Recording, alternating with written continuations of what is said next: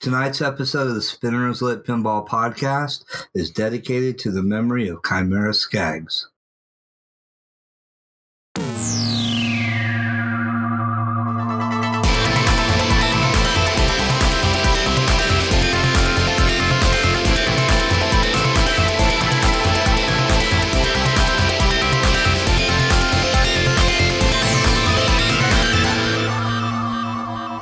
Hey, welcome to episode 43, 2021 year-end recap, or Adios 2021. You pick. We'll get right into it. We got the roundtable crew with us. Of course, Dan's with us tonight. What up? And Brian's back from a hiatus. Hello. And we got our engineer, Mark, with us. Hello. And you guys all know me. I'm Spencer. Welcome to the show. Hey guys, we're at the end of the year. We're 5-6 days away from Christmas. Wow, what a crazy year 2021's been. I think we just jump right into it and start talking about what happened this year in pinball. We'll just start talking about the games. I'm going to start off with Stern. I'm going to start off with I'm not really going in order here. I'm actually going in reverse order, I think.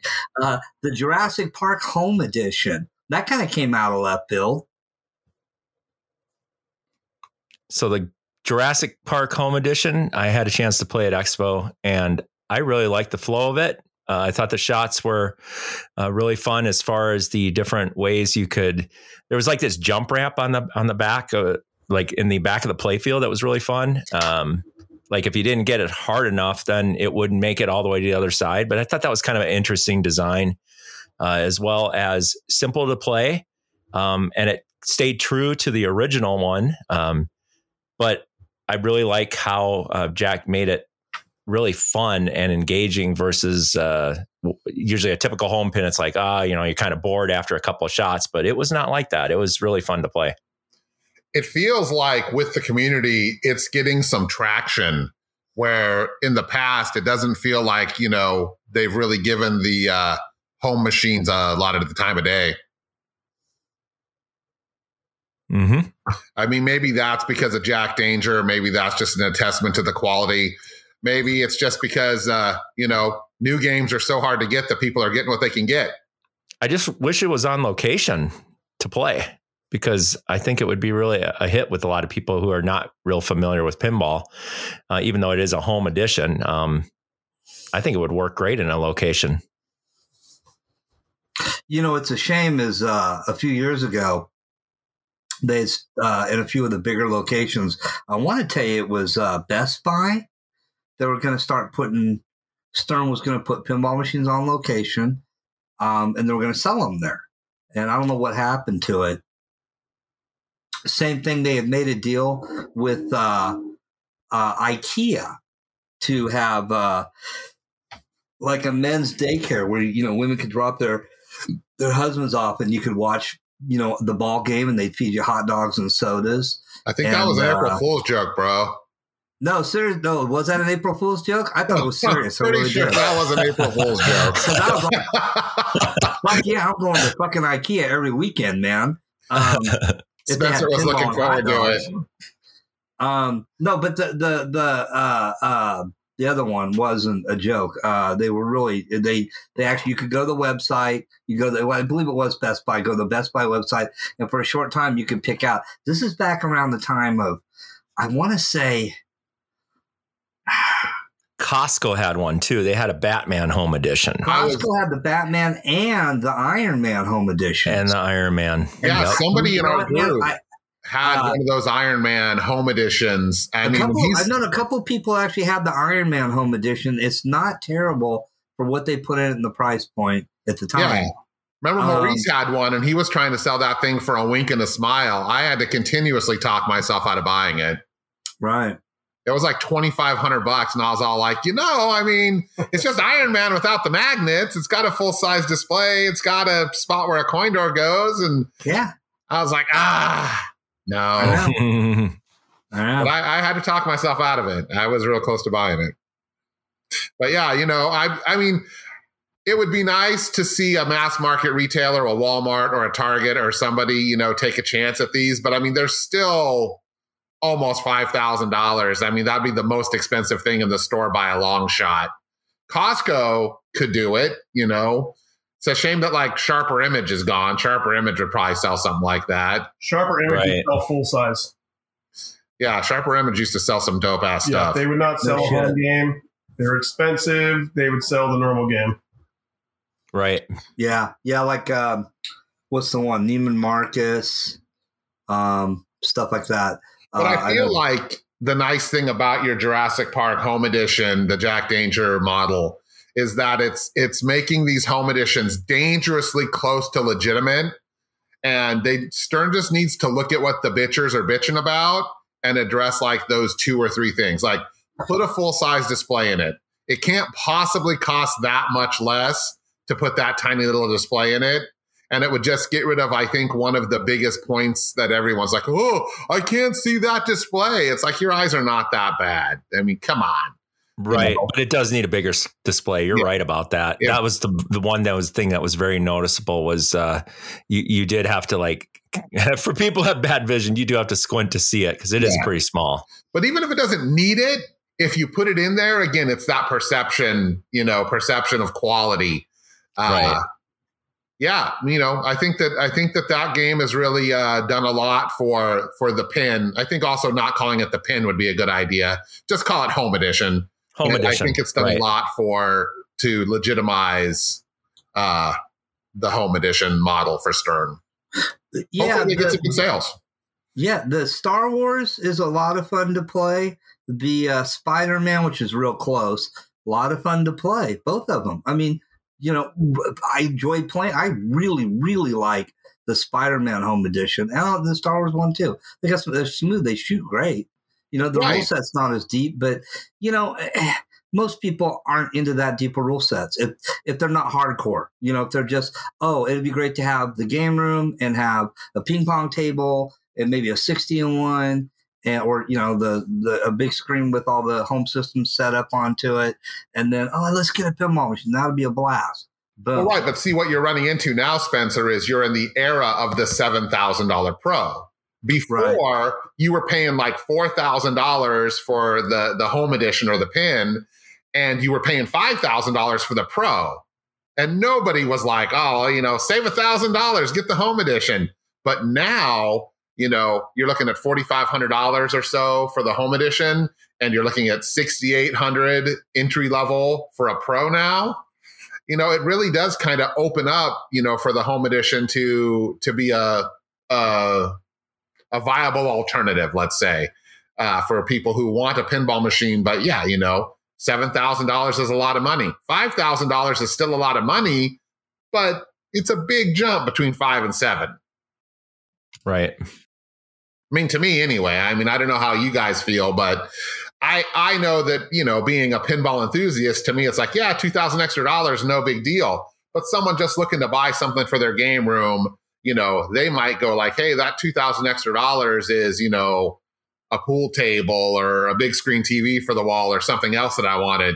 And I do want a pinball machine, and Jurassic Park is a great theme. So, it's got a dinosaur. The dinosaur actually eats the ball, or kind of. He holds it in his mouth, right? But at least there's some kind of mech in it. It's kind of cool. Yeah. The Pro doesn't have a moving dinosaur head. The Home Edition does. Come on, Stern. Way to go. Yeah, exactly. I mean, it's got a real mech in it, man, for a quote-unquote Home Edition. It looks like a lot of fun. So I like to see where it's going to go in the future. I really would. Yeah, let's hope they sell enough to do it again. I mean, seems like so far it's made sense. Right. So we'll jump over, if nobody's got anything else, we'll jump over to Stern's next game, Mandalorian. Man, I sure like The Mandalorian. Me too. I finally got all my mods installed, or at least some of my mods installed, and I've actually been putting some time on it. I uploaded the new code the other day.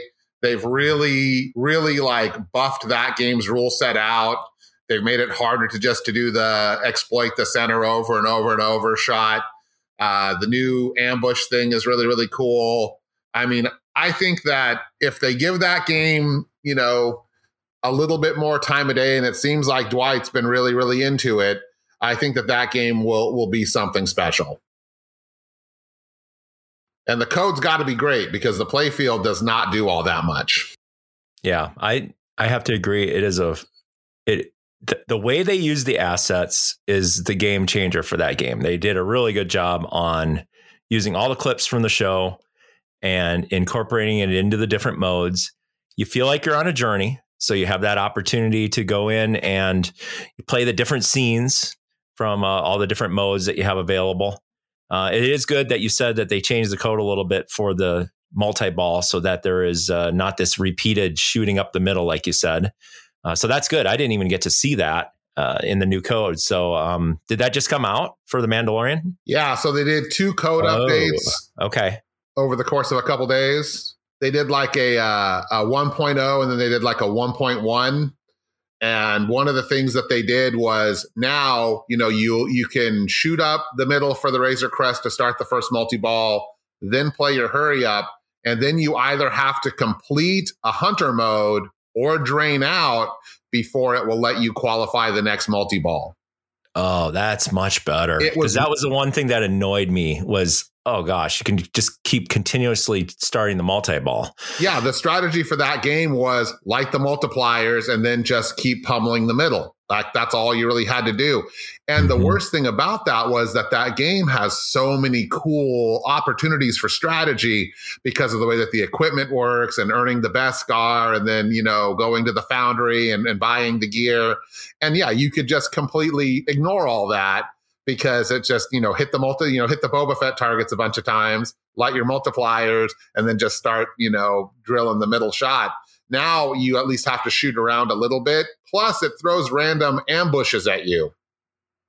And when the ambushes start, a bunch of targets will flash white and you have to shoot a shot to escape and continue the game. So yeah, it's pretty cool. They've really done a great job of keeping that, the Mandalorian's journey aspect of it alive. I really like it. It doesn't feel like wood chopping to you. It doesn't feel like wood chopping. No, not at all. To me, it's everything in that game has a really, really distinct purpose. And they also fixed up how the encounters work, where the encounters were really annoying because it's you had to basically shoot the ball up the ramp, hit the targets, drain out, shoot the ball up the ramp, hit the targets, drain out. Now you can actually shoot the ball up there and complete all 3 levels of the encounter if you can keep it going long enough. Oh, and really? So, yeah, encounters, which were really hard to get before now, are easier. At least they were hard for me. And, the multi-balls, which were really easy to get to, it's the only wizard mode that I could have got to consistently, are a little bit harder. And then the episodes are still pretty much hit left ramp, hit right ramp, hit foundry, play a mission. Sorry, mission, not episodes. So it sounds like I need to contact Roger and tell him to update the code on the machine that's over at Playfield 76. Yeah, I would throw 1.01 on. It changes. It also changes the way that the up post works when you're hitting the orbits. So you get more orbit action, except for when the child is lit, then it'll stop the ball and drop it down into the child area. So yeah, it's just a bunch of smart little changes that have just really taken that game to another level. Almost, I hesitate to say it, but almost like what Lyman would do for his Stern games. He would watch how people played them, and he would make the proper adjustments. And sometimes they were huge adjustments, and sometimes they were small. So maybe Dwight, maybe he just needs to be invested, or maybe he just needs the time. But he's been really active on the Mandalorian forum on Pinside, and it really seems like they've been taking the player suggestions to heart. That's pretty cool.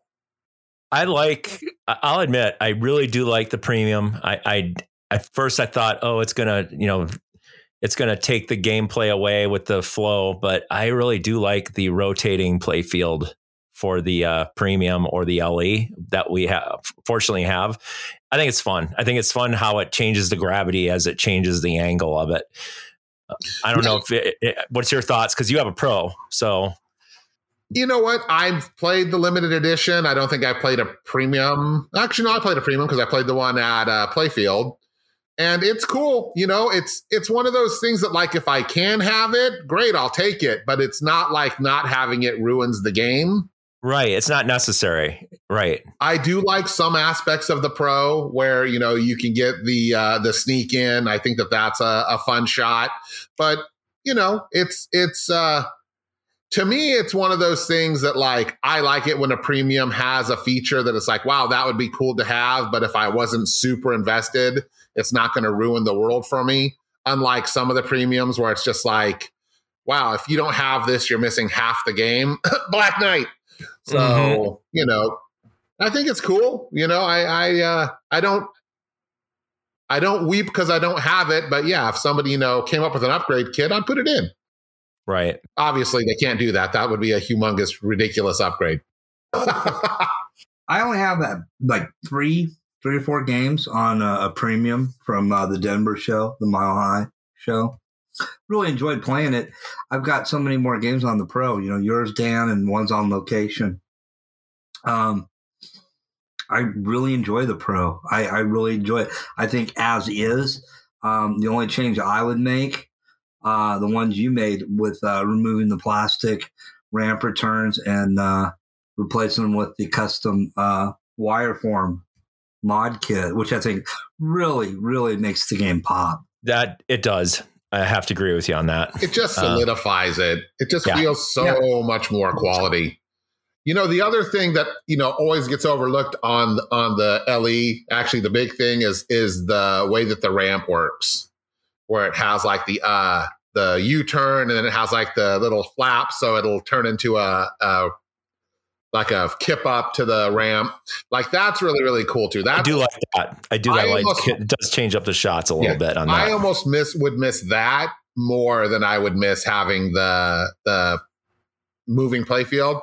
I also like the fact that the upper playfield is literally an upper playfield, because the one kind of complaint I have about the Pro is that you really do have to kind of, be 6 foot tall to really see what's going on with that upper flipper. It's buried in there.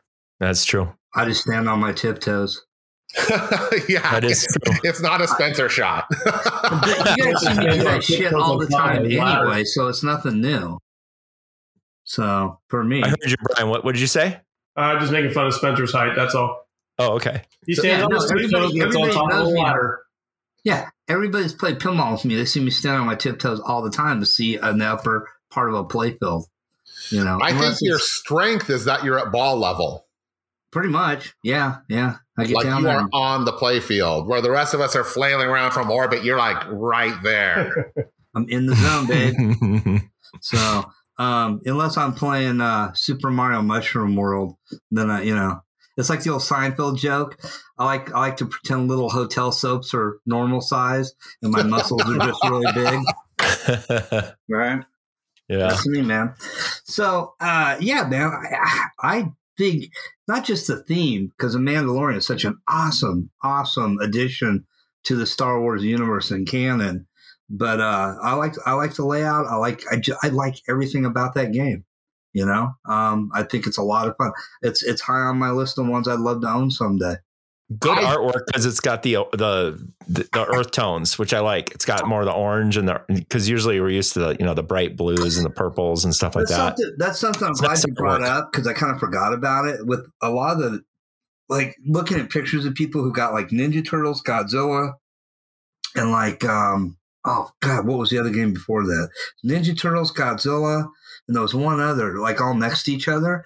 And I'm like, until you stop and get close and really take a look, the artwork just all blends in because the color schemes. Where right. Mandalorian kind of stands out because it's more oranges and browns and right. It fits with the theme. It fits with the theme. Yeah, I think it's Mandalorian overall is just a really solid game. I think it's going to have long legs on a location and with the collector community. Not just because of the theme, just because they did a nice overall, like with Hot Wheels, it's a good total package. It's got a little bit of something for everyone. And it's getting attention now. I think now that Godzilla Mania has come and it's subsided a little bit, I think a lot of people are looking at The Mandalorian again. And, the code update really helped bring some light to it, Yeah, yeah. Well, with that, do you guys want to jump into Godzilla? Godzilla is cool, and I think everyone wants one. I would, for sure. I mean, pro, premium, doesn't matter. That game is pure awesomeness. There's just no question it's going to be game of the year. Every time I play it, it's so much fun to shoot. I love all of the different ways that Keith used all parts of the playfield to shoot for. He didn't just go deep shots. He went middle. He went close. He used a pop bumper that was perfect where it was positioned, where you got to make that scoop or you're going to run into trouble if you accidentally hit it, the pop bumper. And on top of that, there's shots where you have to hit the pop bumper, kind of like some other games that we're familiar with. Total Nuclear. Total Nuclear Annihilation, exactly. So he was obviously inspired by Denise's design, but the way he did that, but then he took it a step further and he had a shot go around behind the bumper. Have you ever seen that before? That was cool. And then the other one on the left-hand side, how it goes behind the flipper, almost like a floating flipper, which is very interesting design. And it just shoots like butter. It's just so awesome. I have a little tough time shooting that left ramp. I really have to dial that in to get it perfect. But that right one, man, it's so great. And then when you got the diverters that are built into the levels of the building, how awesome is that to change the direction of the ball, thinking it's coming back to your left flipper, when in actuality it reverses and comes back to your right flipper. It's just really, really well done. And then you got the assets of the shows and the campiness of it and the announcement and the music with the hard rock, heavy metal stuff. And then with the classical, theme music from the old 50s show, just awesome. And then of course you got Blue Oyster Cult. And, I thought that song was going to get a grading, but the good news is that they only did it during multi-ball, and you just get fired up as soon as that building starts collapsing. And if you got a shaker motor, then it looks like it's really collapsing because the balls start to shake on top of the building. It's just pure awesome. Pure awesomeness. I disagree about the Blue Oyster Cult song not being grading. I think it is just automatically grading. Well, okay. But that's a small complaint in the torrent of awesomeness that game has. It's really fun to shoot. The voice call outs, while at first I was like, man, they're cheesy. When I got far enough in to hear some of them, they just get hilarious.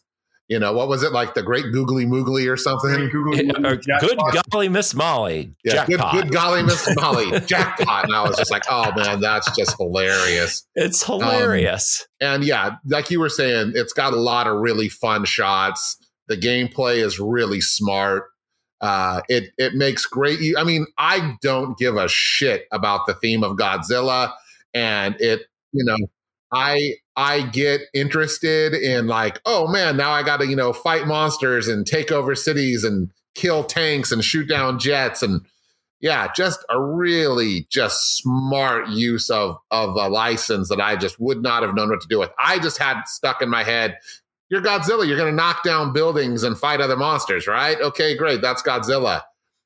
They really made the game a lot better. The aliens, we are here for Earth's resources. I'm just like, that's hilarious. They really brought home that 50s campy, 60s, Technicolor world. Really it's cool perfect. game. It's perfect. And what I also love about the game is it kind of has a little reminiscence of Dialed In, because it has the map on the screen on the LCD display where you see how much destruction you made in each of the cities. I love that. It's so cool. And with the new code, you can see how much you have left to do for those different modes, like the tank, multi-ball, and all that other stuff. And I know that there was a strategy when I was talking to Ted, who owns the game. He was saying that it's good to switch around different cities and not stay in the same city the whole time. I didn't know that. Have you played the new code yet? I heard it's amazing. Heard it's amazing.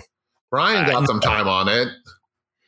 No, I have not got to play it yet with the new code, but I was invited tonight, but I couldn't make it over there. But yeah, to go. It's really good. I only got a couple games in on it, but the biggest thing that I liked was that reverse exit shot out of the building. If you hit that, and it was normally you're done. The death shot. The death shot.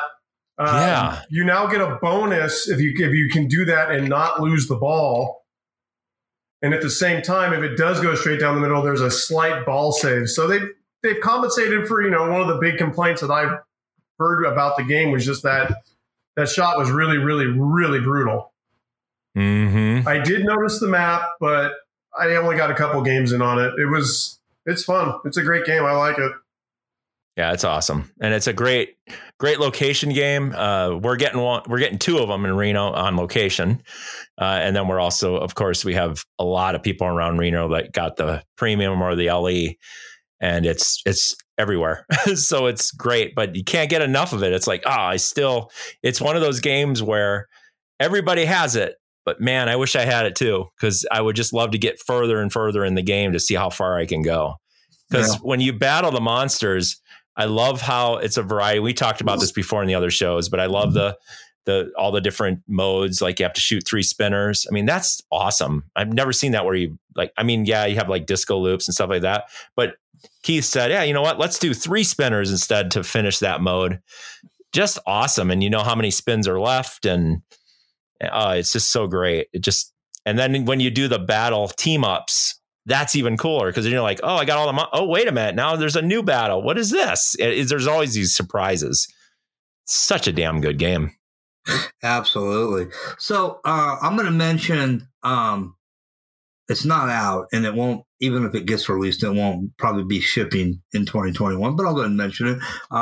Rush is pretty much the next game from Stern. So there's a rumor that's going to be released just this next week after Christmas, but we don't know, So either way, it's not going to be out till 2022, and then they got some other good stuff coming in 2022.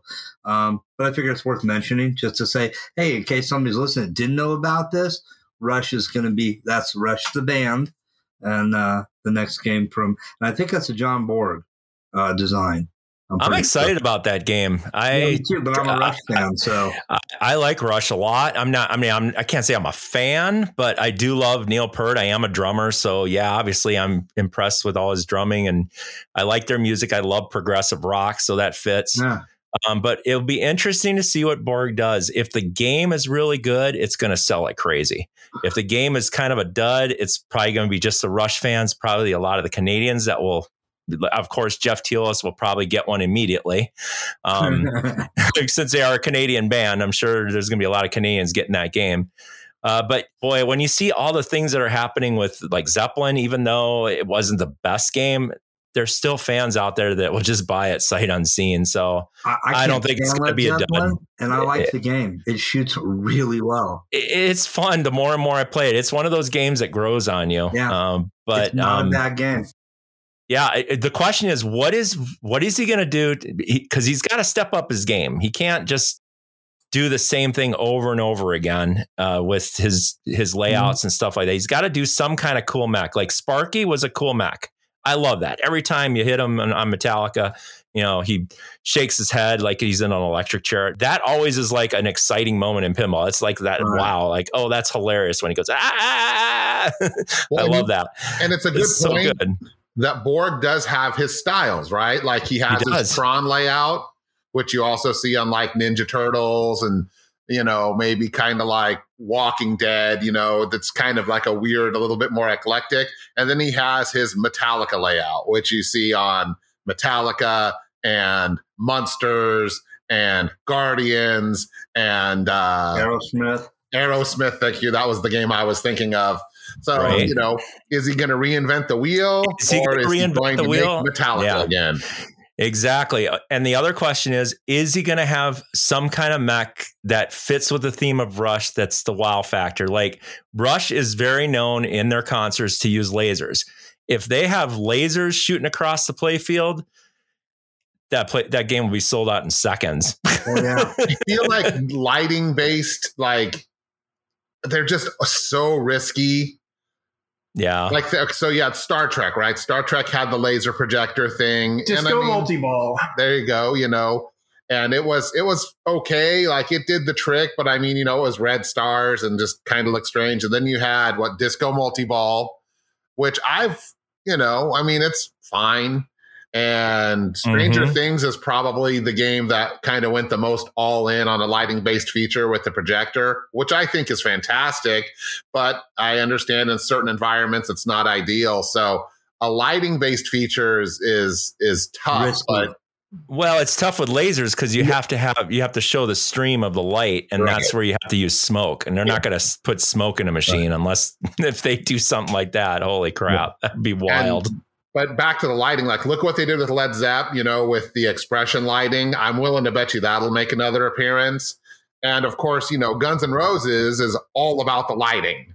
So it's probably not outside of the realm of possibility that they will go for some sort of fancy lighting based feature. Right.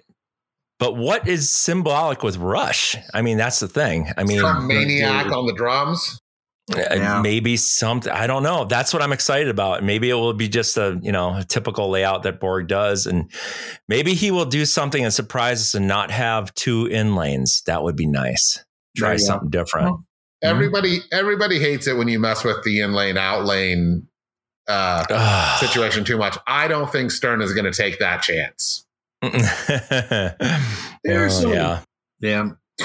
some mix they could do with Rush. You could take the I think it's supposed to be an owl, like the owl from the cover for Fly By Night, and have grab a ball and do something with it. There's some stuff you could do, but you're right. They don't have a lot of like imagery like Iron Maiden that goes along, with their stuff.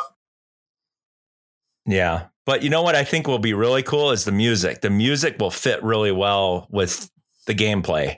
That's going to depend entirely on what songs they decide to use. Yeah, because Rush is sporadic. It's not always the same time signature and stuff like that. So it'll fit really well with the motion of the ball. I could imagine hearing a Rush song, like Time Stands Still or something like that. And I don't know. I'm excited to see it gives some energy to that game with the emotion of the ball, with the music.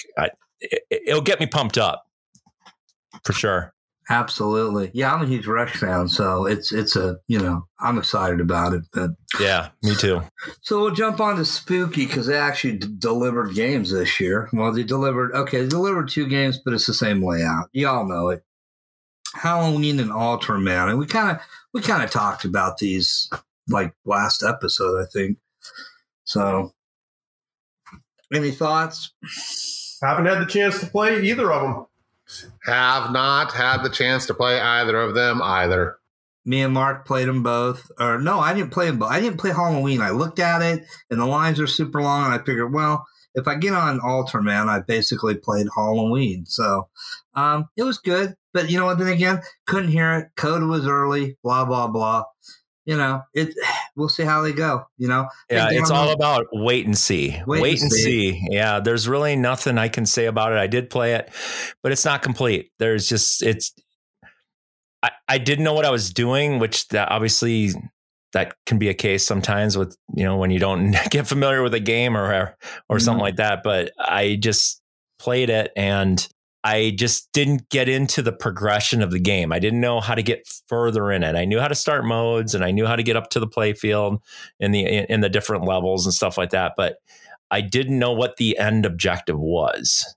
That was the hard part for me. The 2 Spooky games I like the most are both of the ones that Scott Denisi's done. Yeah, Rick and Morty, I know what I'm doing. That tells me what to do. They did a great job on having that code out the gate complete for the most part, except adding new episodes and stuff like that. Yeah, but I mean, out of the box, it was pretty complete. It's got everything. It checked all the boxes. And then the same with, with Total Nuclear Annihilation, man. I mean, it just, the rule set's simple, but it's, let's do one more game, man, and I'm not, Alice Cooper, I felt that with like, oh, this is, I'm sucking, but let's do this again.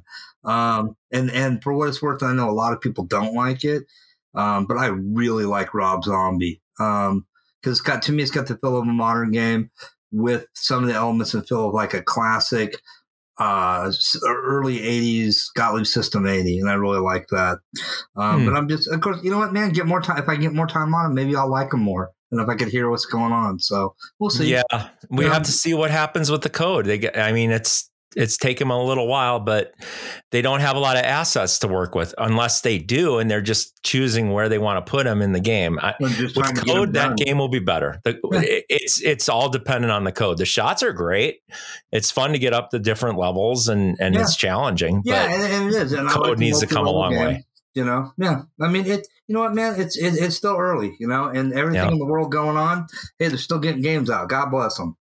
You know, and the other thing too to think about is you got two different characters of games. You got the same shot layout and everything like that, but you got one that's campy, which would fit perfectly with Godzilla, and then you got one that's real serious. And personally, when I'm playing pinball, I like to have fun and humor versus real serious. Right. I don't know. That's just how I feel. Yeah, no, I tend to agree with you. I think most people do. Hey, but you know what? Halloween's got its set of fans, and it's there for those fans. So it's awesome. Right, exactly. Let's just move on to CGC because there's not really a lot more to talk about with that. We've all played Cactus Canyon. Some of us have played Cactus Canyon Continued. Mark, you're the only one who's played the Cactus Canyon reissue, as far as I know. It's super fun. I played it again. I actually went over to Playfield 76 just a couple of days ago just to go, let me see if that was really, a great game or not. But it is fun to shoot. It is easy to shoot the shots. They're nice and wide and everything. But the humor behind it and the pop-up targets for hitting the bad guys, the integration of the topper to move your left or your right flipper buttons to move the little LED on the top to shoot the bad guys is a lot of fun. It's challenging. I can't pass it, but I'm trying to. It's a gorgeous game. They did a really good job on the lighting, the models. They did a great job on redoing Big Bart so that he looks a little more meaner and not like a humorous figure. And it's great how they use some of the call-outs I have not heard on the original game, because originally they had a lot more call-outs that the actors did, and they didn't use it in the game that was pretty, for the most part, unfinished. So they were able to use those now and build it into the code. Now the question is Lyman going to knock it out of the park? I haven't been disappointed with his code yet, but the code that's there right now is great while we're waiting for that new code to come out from Lyman. So we'll see what happens, but I think it is a great game.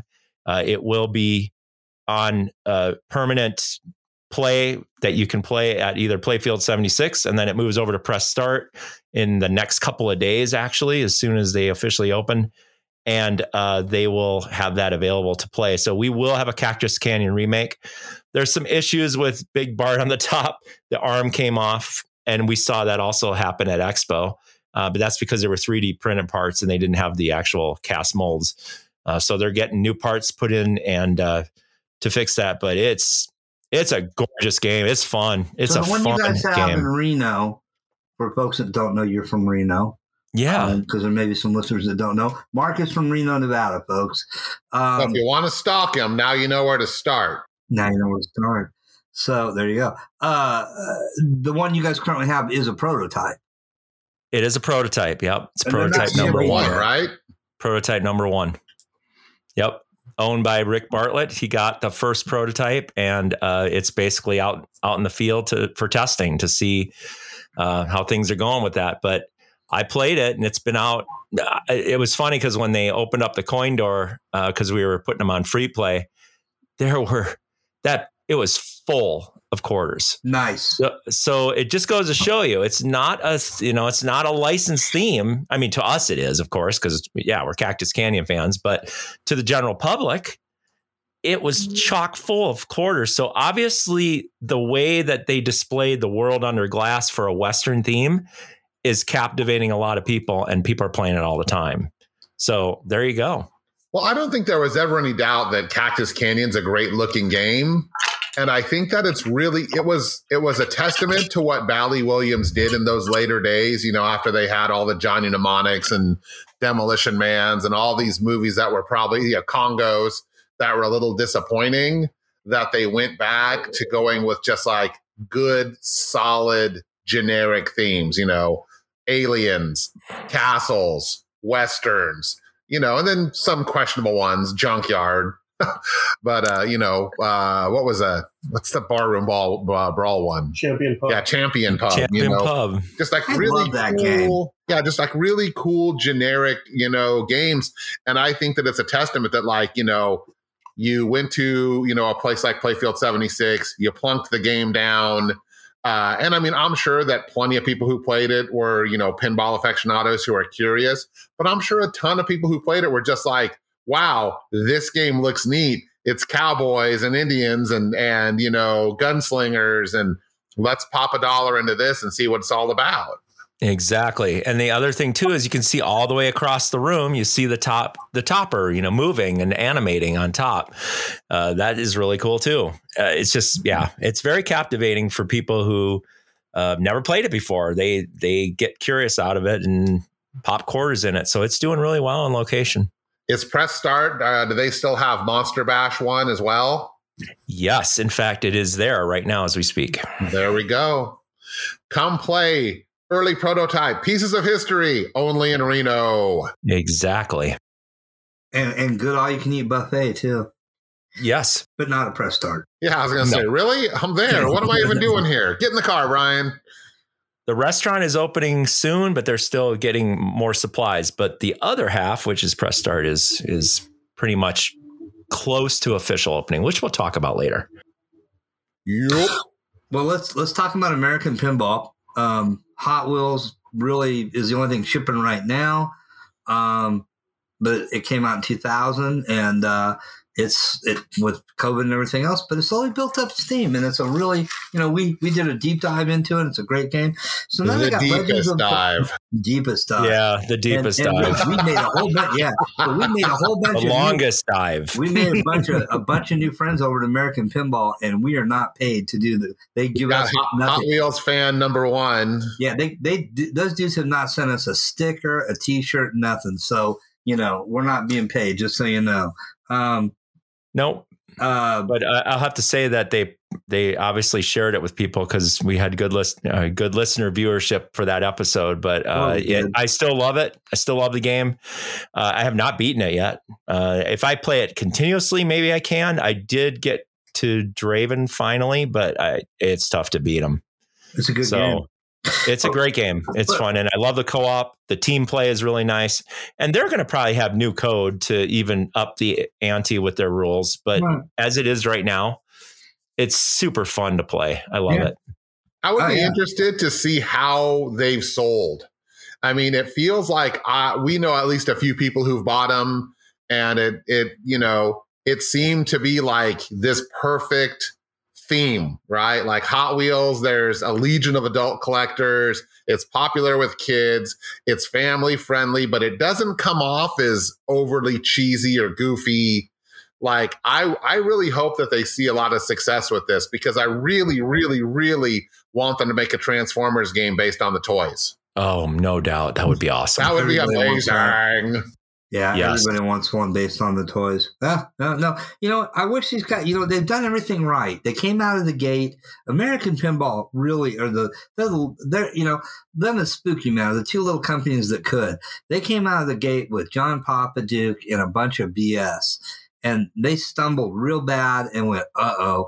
But you know what? They turned it around. And within, 7 months, 8 months, they had a working production model game of Houdini, got it out the door, got it out to people, did a second game, 2 games in a row. After all that, more or less, Houdini was a soft license. The guy's been dead for a century, so you can kind of do whatever the hell you want. And who's going to say anything? Right. And then, they come out with another, polarizing, non-licensed theme, which I think all of us in the room just absolutely love. I love that game. I love the game. I love the theme. I love the integration. Oktoberfest? Oktoberfest is just the shit, man. I love that game. And it has its fans, and it's sold a bit. It's fun. I do like Oktoberfest. Yeah, it's fun. They've done everything counter to what everybody says. If you want to be successful, here's what you do. Well, and that's what I was asking is, have they been successful? I don't know how many games that they've sold. I hope that they sold enough to make it worth their while. And there's big rumors about what they had a project. They were working with Spooky. They were working with Ben Heck. And we haven't seen much on that. But, I'm hoping that they got something cool coming up. The issue is they have a small factory and they don't have enough employees to build the demand of games. Like I said, it was pretty small. It was definitely a miniature version of, well, obviously Stern is the powerhouse of manufacturing, but it was definitely, you could tell it was going to take a little longer to get your game. And I know for a fact that if I would have ordered my Hot Wheels and waited maybe like a couple weeks later to order it, I would have probably been waiting until the new year to get it. Right. Now, I don't know if that's because parts are on back order and there's a supply chain issue and stuff like that. But according to them, they are totally, they have a lot of people on the waiting list to get Hot Wheels. I don't doubt it. So, but we don't know. I don't know how many they sold, but I know for a fact that it is definitely a high demand game that people want for American Pinball. Now, Legends of Valhalla, don't know about that either. I liked it. I thought it was fun to shoot. I got to play it at Expo, and I would like to get more time on it. And hopefully somebody in Reno will get one and really get to learn the rules and shoot it. But I thought it was fun to shoot. Had a couple of bugs in it at first, but I think they took care of that. It was something with the lock in the ship that it didn't detect it. So you had to do a ball search to find it, and, simple stuff like that. But I don't know, we'll see how that comes about, but obviously nothing's shipped from them yet. Right. Because everything's at a standstill. I'm hoping it goes away eventually so we can get things when we expect them. But that's the way it is. Oh, so no one's gotten Valhalla yet? Yeah, no, they haven't shipped any. As far as I know, not that I'm aware of. No, only on only location play where they put out their test machines. Yeah. Well, I could be wrong. I don't know. I do want to bring up a point about Legends of Valhalla, and I'm so happy for Riot Pinball because they did everything right in the dead center of, the Kevin Kulik thing with Predator and with the Zidware, John Papaduke nonsense, and all this other BS. Here's the guys from guys from Riot Pinball, and they're doing what was the first game they did? Wrath of Olympus, okay? Which Russ and I talked about for years, wanting to see somebody do Greek mythology pinball machine, and they did. And, they took pre-orders for it through Spooky. Spooky said, if we can get 100 orders, prepaid, with a deposit, we can make this game. That didn't happen. So they gave back every penny. They refunded every single person. Nobody lost out. Nobody got cheesed. They're honorable. They did the right thing.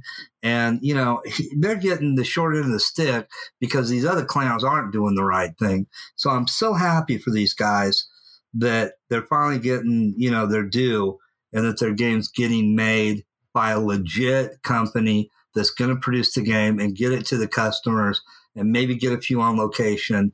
And people, and hopefully we see more from them. So I'm and not only that, but they're well built. And they're not just great games; they're well built. Yeah, American games are solid. That's what everybody says is they're really well made. They're well made. Yeah. And the other highlight too of 2021 is that Stephen Bowden left that shit show and now is at a great company, and he's going to contribute a lot to that, solidifying the rules and doing whatever his title is. I mean, he's probably got a lot of hats. Really happy. And they're going to see how he fits in there. But I think he's going to really enjoy himself there. And that was a nice thing to see when I was there. And I was like, oh, what are you doing, Steve? Oh, yeah, I'm working for American Pinball. So that was a highlight of 2021 that he got out of that cesspool. And now he's in something that's a lot more with clarity and purpose. He's actually in a pinball company that's actually going to make pinball machines. So exactly, man, more power to him. God bless him. I hope he has a better 2022. I hope everybody does.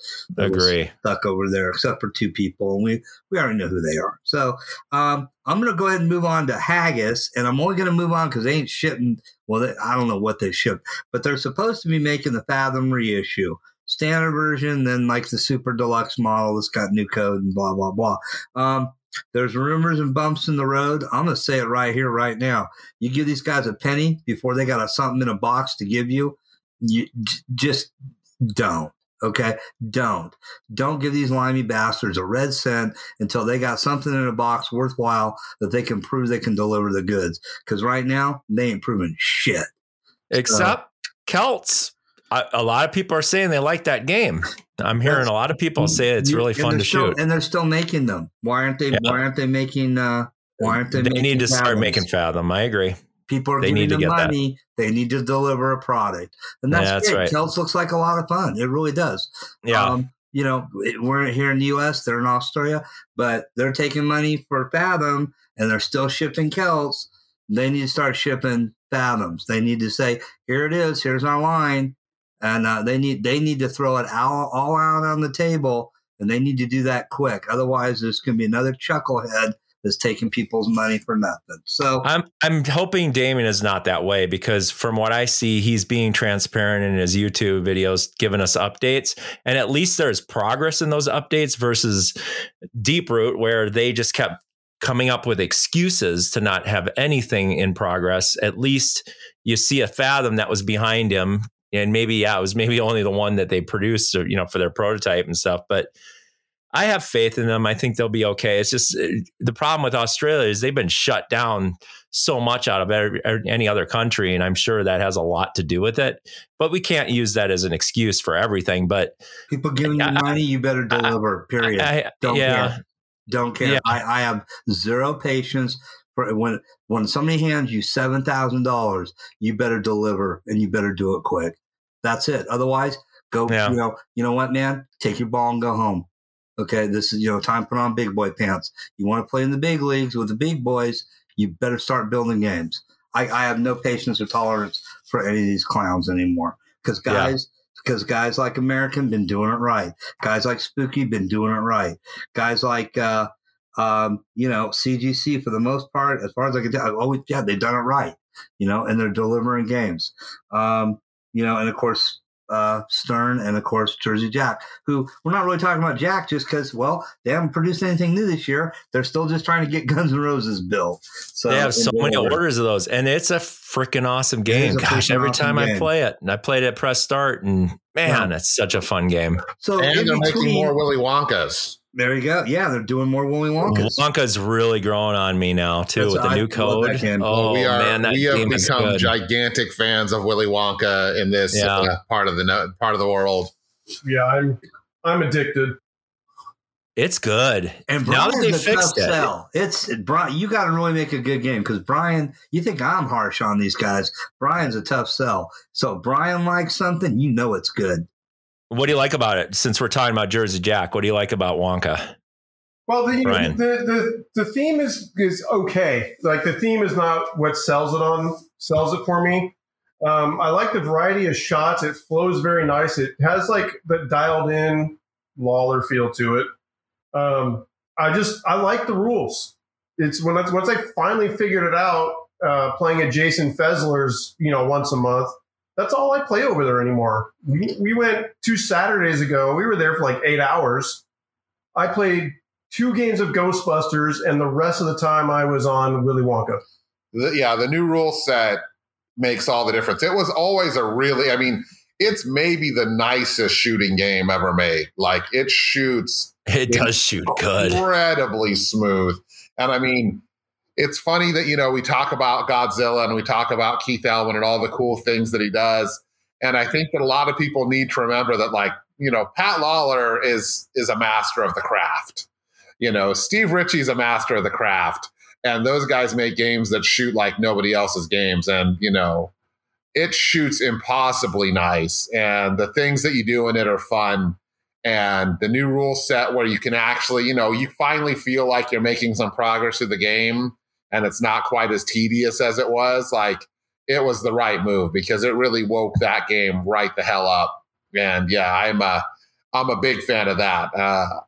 I'm always looking for one. And the light show is so amazing. Yeah, we don't have one on location. We need to get a Wonka on location somewhere, but we are borrowing it from Marcus. He traded with Ted for Avengers as a temp trade just to see how he liked it. But we have Wonka here to play, and I hope it's there for New Year's because I want to play it a lot more and get time on it. But having the new code and making it a little easier to get through the modes, well, not get to the modes, but get further in the game is a game changer, because before I do like the kid multi-ball where you have to collect it and hit the captain ball every time to collect a kid.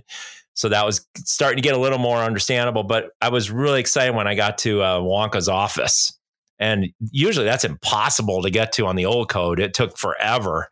And to be able to experience that, how cool is that to make shots of the only side you could, whether it was lit, and then it switched off? Oh, it's so good.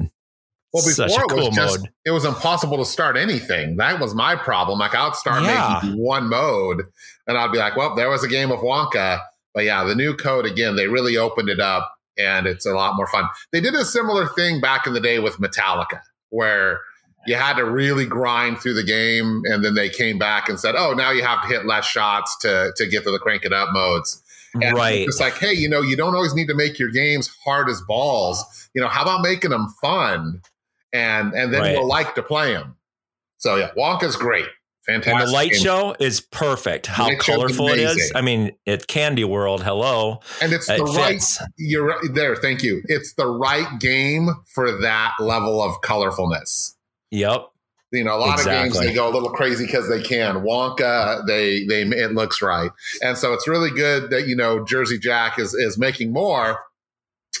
And, of course, Guns N' Roses, which was a last year game, but still I love to talk about it, is the most awesome game ever made.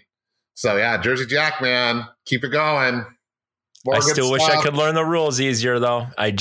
One of these days, I mean, the only one I can think I can step up to and figure out is like Dialed In. But Guns N' Roses, I still have no clue what I'm doing. I guess I have to have a long conversation with you, Dan, to teach me, because I do not know what I'm doing in that game. All I know is I have fun and I'm rocking out to any song that's played by Guns N' Roses.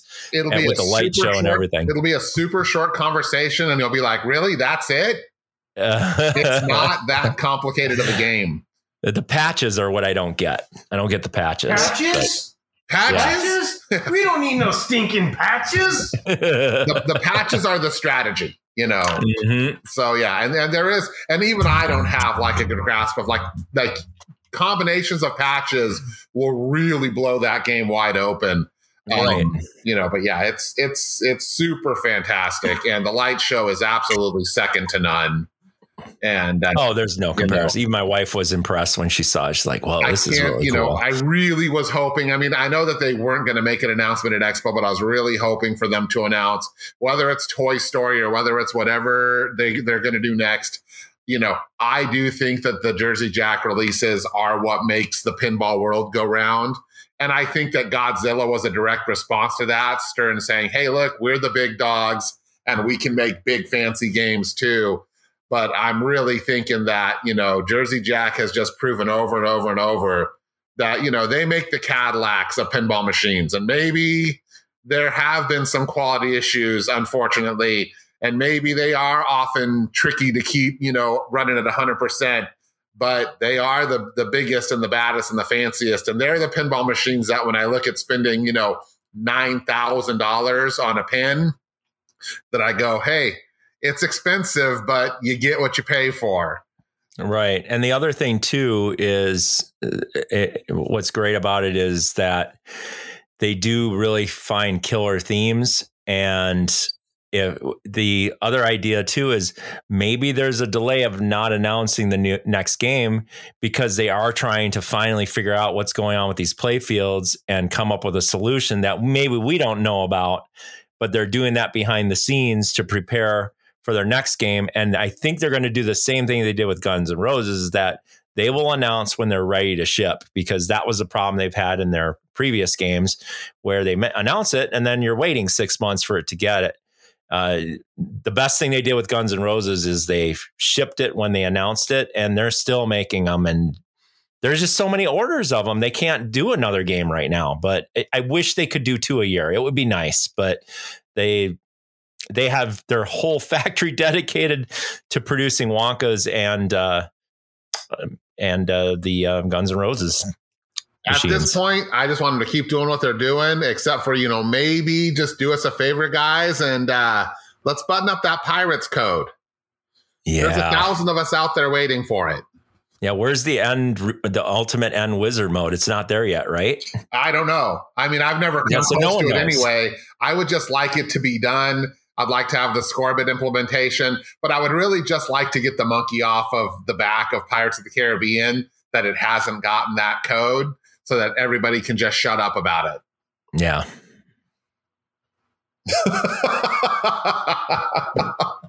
Yep. Works for me.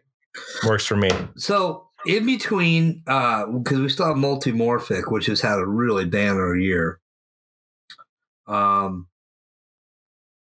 We have, I don't even know who's doing it, but I've seen the videos and we've talked about it off air.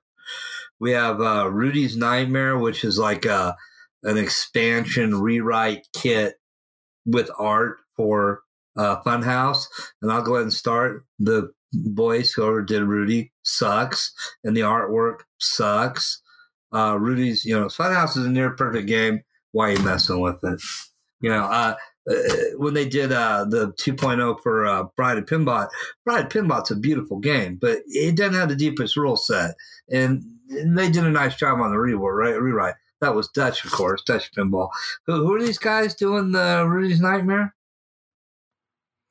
I would have to look that up. It's some weird name. It's like... Yeah, I can't remember. Yeah, I'll look it up. I'll look it up.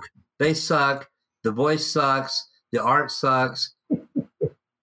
No sale. Not interested. You don't have a Funhouse. It's not targeted to you. Well, this is a wait and see, but it's not going to be waiting for long because Reno is getting one of those, and we can really be the judge of that. In fact, Reno Pinball, which is our YouTube channel, we are going to be creating a installation video that's going to explain how to retrofit it with the new components and help people who get their 2.0 kit to have it installed into their existing Funhouse machine. So that's going to be exciting. And we also are going to be streaming it probably at a private location first, and then we'll probably stream it at a public location, which is going to be, once again, at Press Start. And I know I'm plugging that, but if you want to play games that you've never played before that are not anywhere else, the reason why we're very fortunate is because we have Rick Bartlett, who lives in our area, and he gets all the prototypes that we get to play on location, and he shares them with us. So I like the code from what I saw from just that simple video that they did of the overview. I'll agree with you, Spencer. I don't like the back glass. I think the original one is way better. It's too creepy. It looks creepier, in my opinion. And it's creepy already as it is. And the call out is not as good as the original Rudy. I agree. But the way that it's going to enhance that game with the different modes, it looked pretty fun. We'll see. Also, we'll see if it's Fun House or Bummer House. We don't know yet. Well, with what I saw in the light show that they made the changes, it was really boring. It was just, let's make the clock go around in circles. Okay. Oh, in the light show, I watched part of the video, like they're showing the different modes, and then they're showing the light show. And all I saw in the light show was, well, now the lights blink around the clock in succession really fast.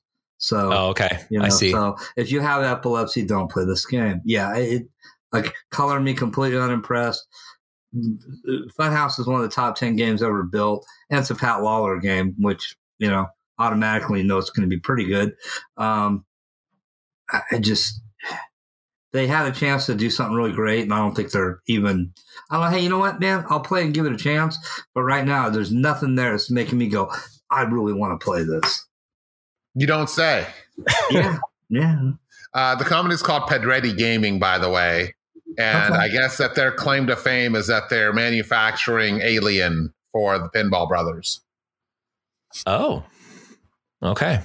So my thoughts on Funhouse 2.0 is coming from someone who's been a fan of that game since it was first released. It was coming from our Funhouse owner. It was still my favorite game ever built. It was the first game I bought. I still have it. If it wasn't broken, I would play it every day. My biggest in there, a new video dropped yesterday. I think it was done by Pedretti, but I'm not sure. It's about 3 minutes long. Like Spencer said, I can't stand the voice. And Ed Boon is still alive, and he did the voice of Rudy. That could have been easily fixed by reaching out to him. Maybe it wasn't in the budget. I don't know. Maybe it still can be. Yeah, that could be just, you never know. That could be just for the trailer, just to get a trailer out there. I don't like the artwork. It's not my style. But the biggest thing I saw in the new video that dropped, and this may have been a sync issue with the video, is that there were several times in that video where you could hear Rudy's voice and that jaw was not moving at all. And that may be early code. It may be a problem with the video. But for me, that's just, no, that's unacceptable. That is the point of Funhouse. Rudy's Funhouse, when he talks, the mouth moves. Yeah. Like, you can't not have that. And the eyes. He has expressions. I almost bet you it was syncing issue. I think it was, they were just did the sound clip and then they just showed the video of the gameplay, but they probably didn't have it combined. I don't know. We'll find out. Like I said, I'm going to get firsthand witness and playing to see if it is what it's all cracked up to be. I'm excited about it, but I'm a pretty optimistic guy, so I'm open to anything. But I am also realistic to say that I'm going to see before. I'm not making any judgment until I actually play it and see. But I want to play it, but it's not something I would consider dropping into my Funhouse. Mainly since it costs more than what I spent on my Funhouse 20 years ago. But I like the original. I don't need every single game to be the most complicated thing on the planet. I like it because it is simple and it's fun. I love the upgrade idea. And, if you look at the price of the unit, and I don't know if it's still, I think originally they announced 2,000. Now I think it's gone up a little bit. It's like 2,500. Right. When you consider that you get a new display, a new panel, you get a fast board, you get a pin sound. There's a lot of hardware. It's not just, you're paying $2,000 and getting a chip. So there is, it's a very very involved install. And I'm really curious, to see what you guys see when you get your hands on one and it gets put in, more than just, how it looks or how it plays, because there are a lot of games that like this could be really cool for, especially if they include the option to play the original version like they did on Bride of Pinbot. And I think it looks super, super cool. I mean, the art can be corrected, even the voice, if somebody, felt passionate enough about it, can be corrected. But, the fact of the matter is it looks really, really cool with the new display, and it looks really, really cool with the Magic Mirror display. And hopefully they have some good rules and modes and it just doesn't end up being lame. Yeah, the animations are actually pretty good on the display from what I saw. I just think the art style is not the best. No. But it looks sleek and nice. The graphics, the titles and stuff look fantastic. Yeah. I think the way I look at it is, to me, I agree with you, Brian, that the game is good as the way it is. But when I play it and I beat it, I wish there was more. And this Web 2.0 version is going to give me that wish, because it's pretty easy to beat. You get the mirror, you get your multi ball, and then you try to hit it into the hidden stairway or the hidden trapdoor, and that's it. You're done. No, there's nothing more to it. You can still have to complete the mirror for your Super Frenzy, and then you can restart it. But it's a System 11 game, and a lot of people compare it to the newer games with the crazy amounts of code now. Right. And they forget that this game is 35 years old?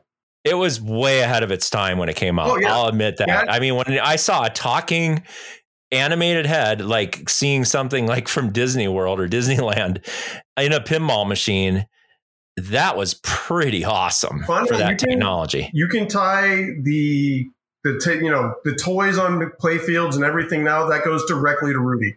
He was the first major toy. Yeah, Whirlwind had the spinning discs. Oh look, this Roller Games has a magnet. None of them had the interactivity that Rudy did. But was he a plastic space shuttle? Exactly.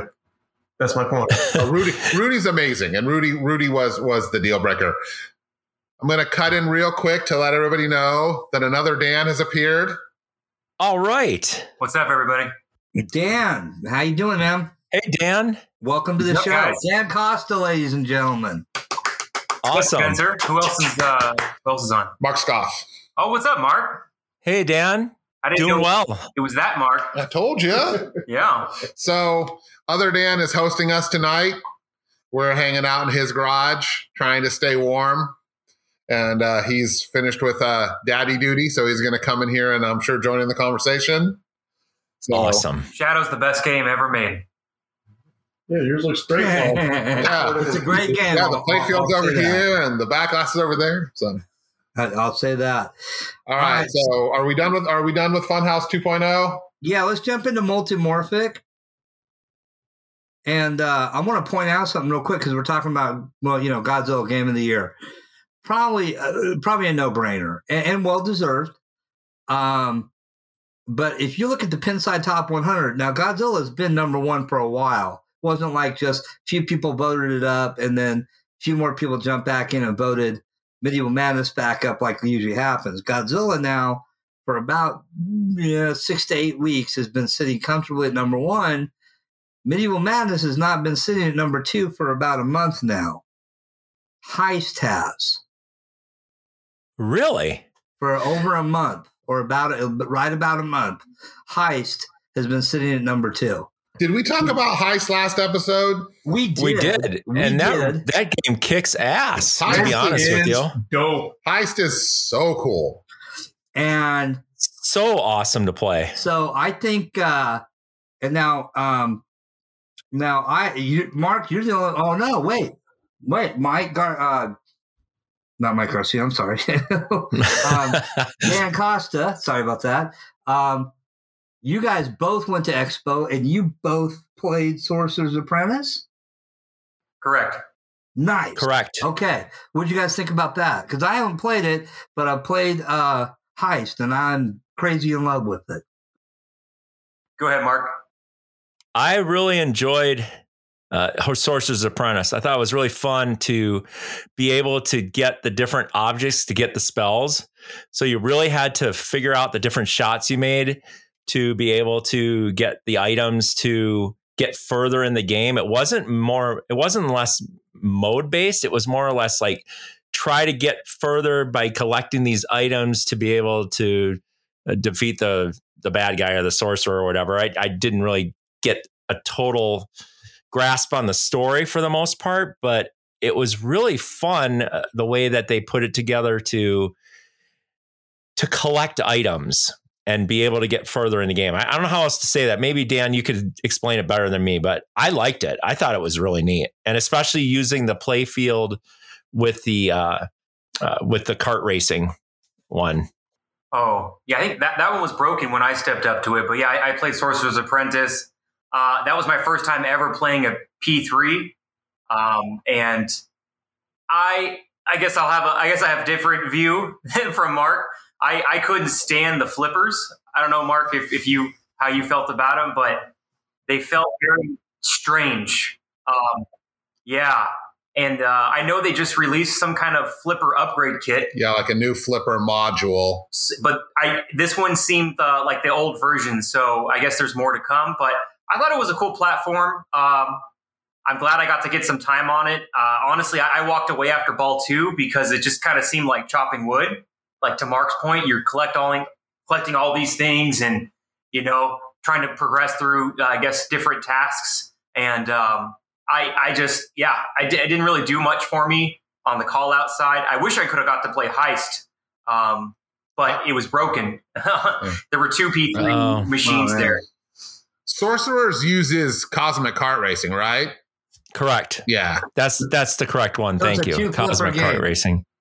Yeah, which I'm sure is great for Cosmic Kart Racing, but I mean, yeah, that's just all that is shots. just shots. So yeah, it's pretty much shots. Yeah, But it's not as good as Heist. I'll tell you that. Heist is fantastic. Heist playfield module is a work of art. Like it's really It's cool. fantastic. It's just, it's got everything going for it. It's got the nice 3D models in the back with the city layout. The It's got crane cool toys, mech is it's got so cool good. story. It's got Crane mech light is show. so one of the best toys. I still don't understand why that did not get Toy of the Year. I don't get it, but it's so cool because it's a magnet. It does so many things. It's a bash toy. It's so animated. It's so good. It's so good. Well, I like the fact that you got multimorphic though. They're still improving the system. I mean, it's the most cutting edge pinball that there's ever been, and it's like damn near 10 years old. They're still upgrading the system. They're still doing fancy new things. They're bringing new talent in. They're upgrading our packages. I really want to see those guys figure it out. I really want to see them find the license and find the magic bullet and find the price point and everything so that, pinball people will go like, hey, you got to have a multimorphic. It's fantastic, and Heist is the only thing that so far I've played on it that I'm like, so how much is this? $10,000, $12,000? Oh, that's pretty good. I mean, I don't know if I'm buying one, but I mean, I can see now why you would. Right. I can live off salmon and tuna fish for 5 years, no problem. There you go. Exactly. Well, the good news is we have a Heist at Press Start. So if you want to come down to Reno, we got one that you can play on location. As soon as the weather gets better, from what I hear, you guys are getting pounded right now. Oh, yeah. The chances of people coming over the pass are very slim this next week. We're getting a lot of snow. The last few days, but apparently it's about to be pretty not nice again. So that's why I came up to Sacramento when I did, because I knew that would be the last time until the spring. Good timing. Yeah. The temperatures get just above freezing at night because of the rain clouds. I'm all about it. Yeah. So Multimorphic has just brought on board Bowen Kieran's and Colin McAlpine to do rules and help out with code and stuff like that. So, like Dan said, man, they're bringing on new talent. They got new art packages. They're making improvements.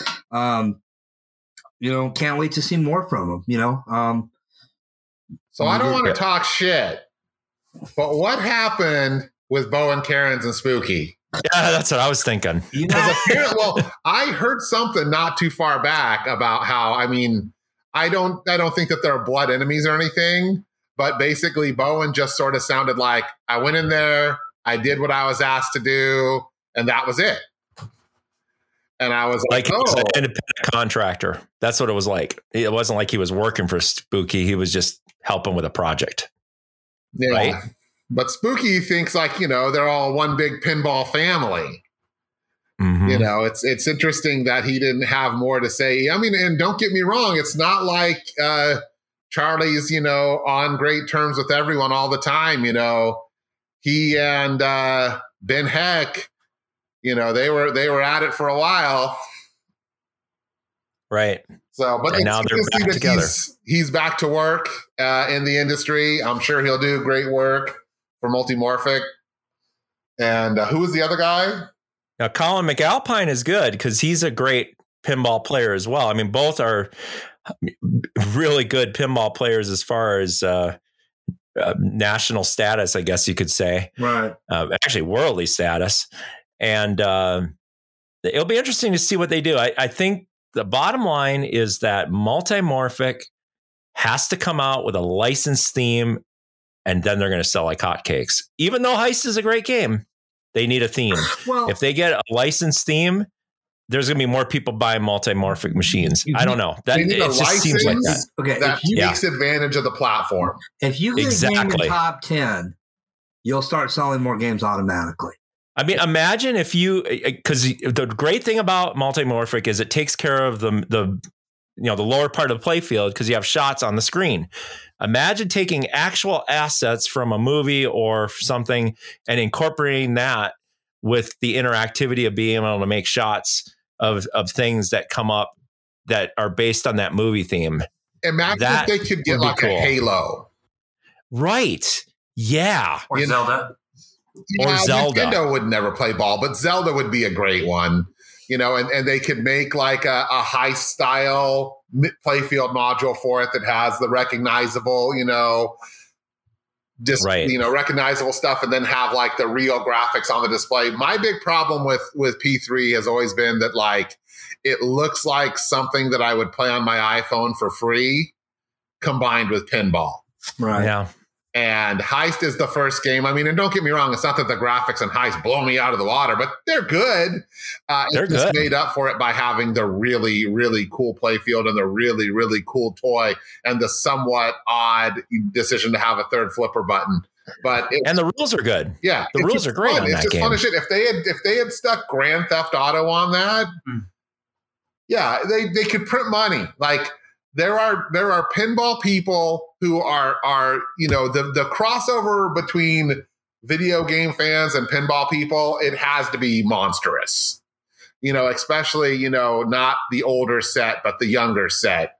And yeah, if they would bring us that, we would be willing to play ball, especially if we had the not guarantee, but the possibility that it's like, hey, we can do Halo this year. We can do, God of War next year, or I meant to say Gears of War, but or Forza or whatever, just it's smart. Just give people the franchises that they want in the pinball realm. And they're not going to get Star Wars. They're not going to get, I think you nailed it on the head, Dan. Come up with a theme that's a video game theme to utilize the screen to go with a pinball theme. Yeah. That would make sense. Yeah, that would make sense. You'd have assets, you'd have, maybe even programmers, who could just do this for real and not have it look like something that somebody made in their spare time. Right. Cosmic Kart Racing looks like it's probably super fun, but graphically, it doesn't blow you away. Right. It's got a lot of LEDs. That's pretty fancy. And it does have that cool magnet. Yeah, magnet that accelerates it. That's cool. They did a baseball game about a year and a half ago. Right, like a pitch and bat. Like a pitch and bat, yeah. But you have two flippers. But it's really fun. I mean, it is fun. Like and you can only flip it once. Yeah, and it's not right. As games go, the module for it is not stupid expensive. I mean, it's still, I don't remember the exact price, but as things go, it's like real, because Brad has one. And that's where I played it. And I was like, oh, well, that's not crazy expensive. And I'm a sucker for me and Brian both are suckers for good pitch and bat. So, right. Anyway, so that's out there. Cannon Lagoon is fun too. That was a fun one. I played that too. It's fun. Yeah. I mean, not that's a perfect one for a redemption game. Absolutely. I mean, that's what's cool about Multimorphic. I'm surprised they're not even used as redemption games. It's just because it's too expensive. Well, yeah, but how much are those games that are like those ticket games? Those got to be pretty pricey, aren't they? $15,000. Well, Brian would know. How much are they? Those redemption games? It depends, but some of those things get quite expensive. But you also have to remember is, that's kiddie gambling, and it's not $1 a play. They're shoving in $3, $4, $5. No, they are. It's crazy. It is. You're right. It's kiddie gambling. Totally. Really, any pinball manufacturer. Remember, Williams had the option on WPCs. Any person that had a kiddie arcade or anything like that, just have the pinballs dispense tickets. Right. Williams WPCs had the options for that. Why not re-implement that? Or you had like the card dispenser on Slugfest. Yeah. Coins, Safecracker. Yep. The coin launcher. Exactly. That stuff was cool, but it didn't save those games then. So why would it save them now? See, they should reissue NASCAR with a T-shirt cannon. Yeah, just right in the sternum, just boom, right in the breadbasket. Well, it is pretty funny that pinball was banned for gambling, and now what do we have? Redemption games for kids to be things. Gambling addicts. Yep, absolutely. Sucks. Yeah, I hate redemption games too. So with that, I say we jump right in. We give the microphone over to Brian and Brian's repair log. Yeah. Oh, geez, I've been on the show for a while, but the big one is, I'm sure it got talked about, Dan got an Indy 500 that came over to my place for what we thought was going to be a basic shop job. Ended up getting a little bit more complicated than that.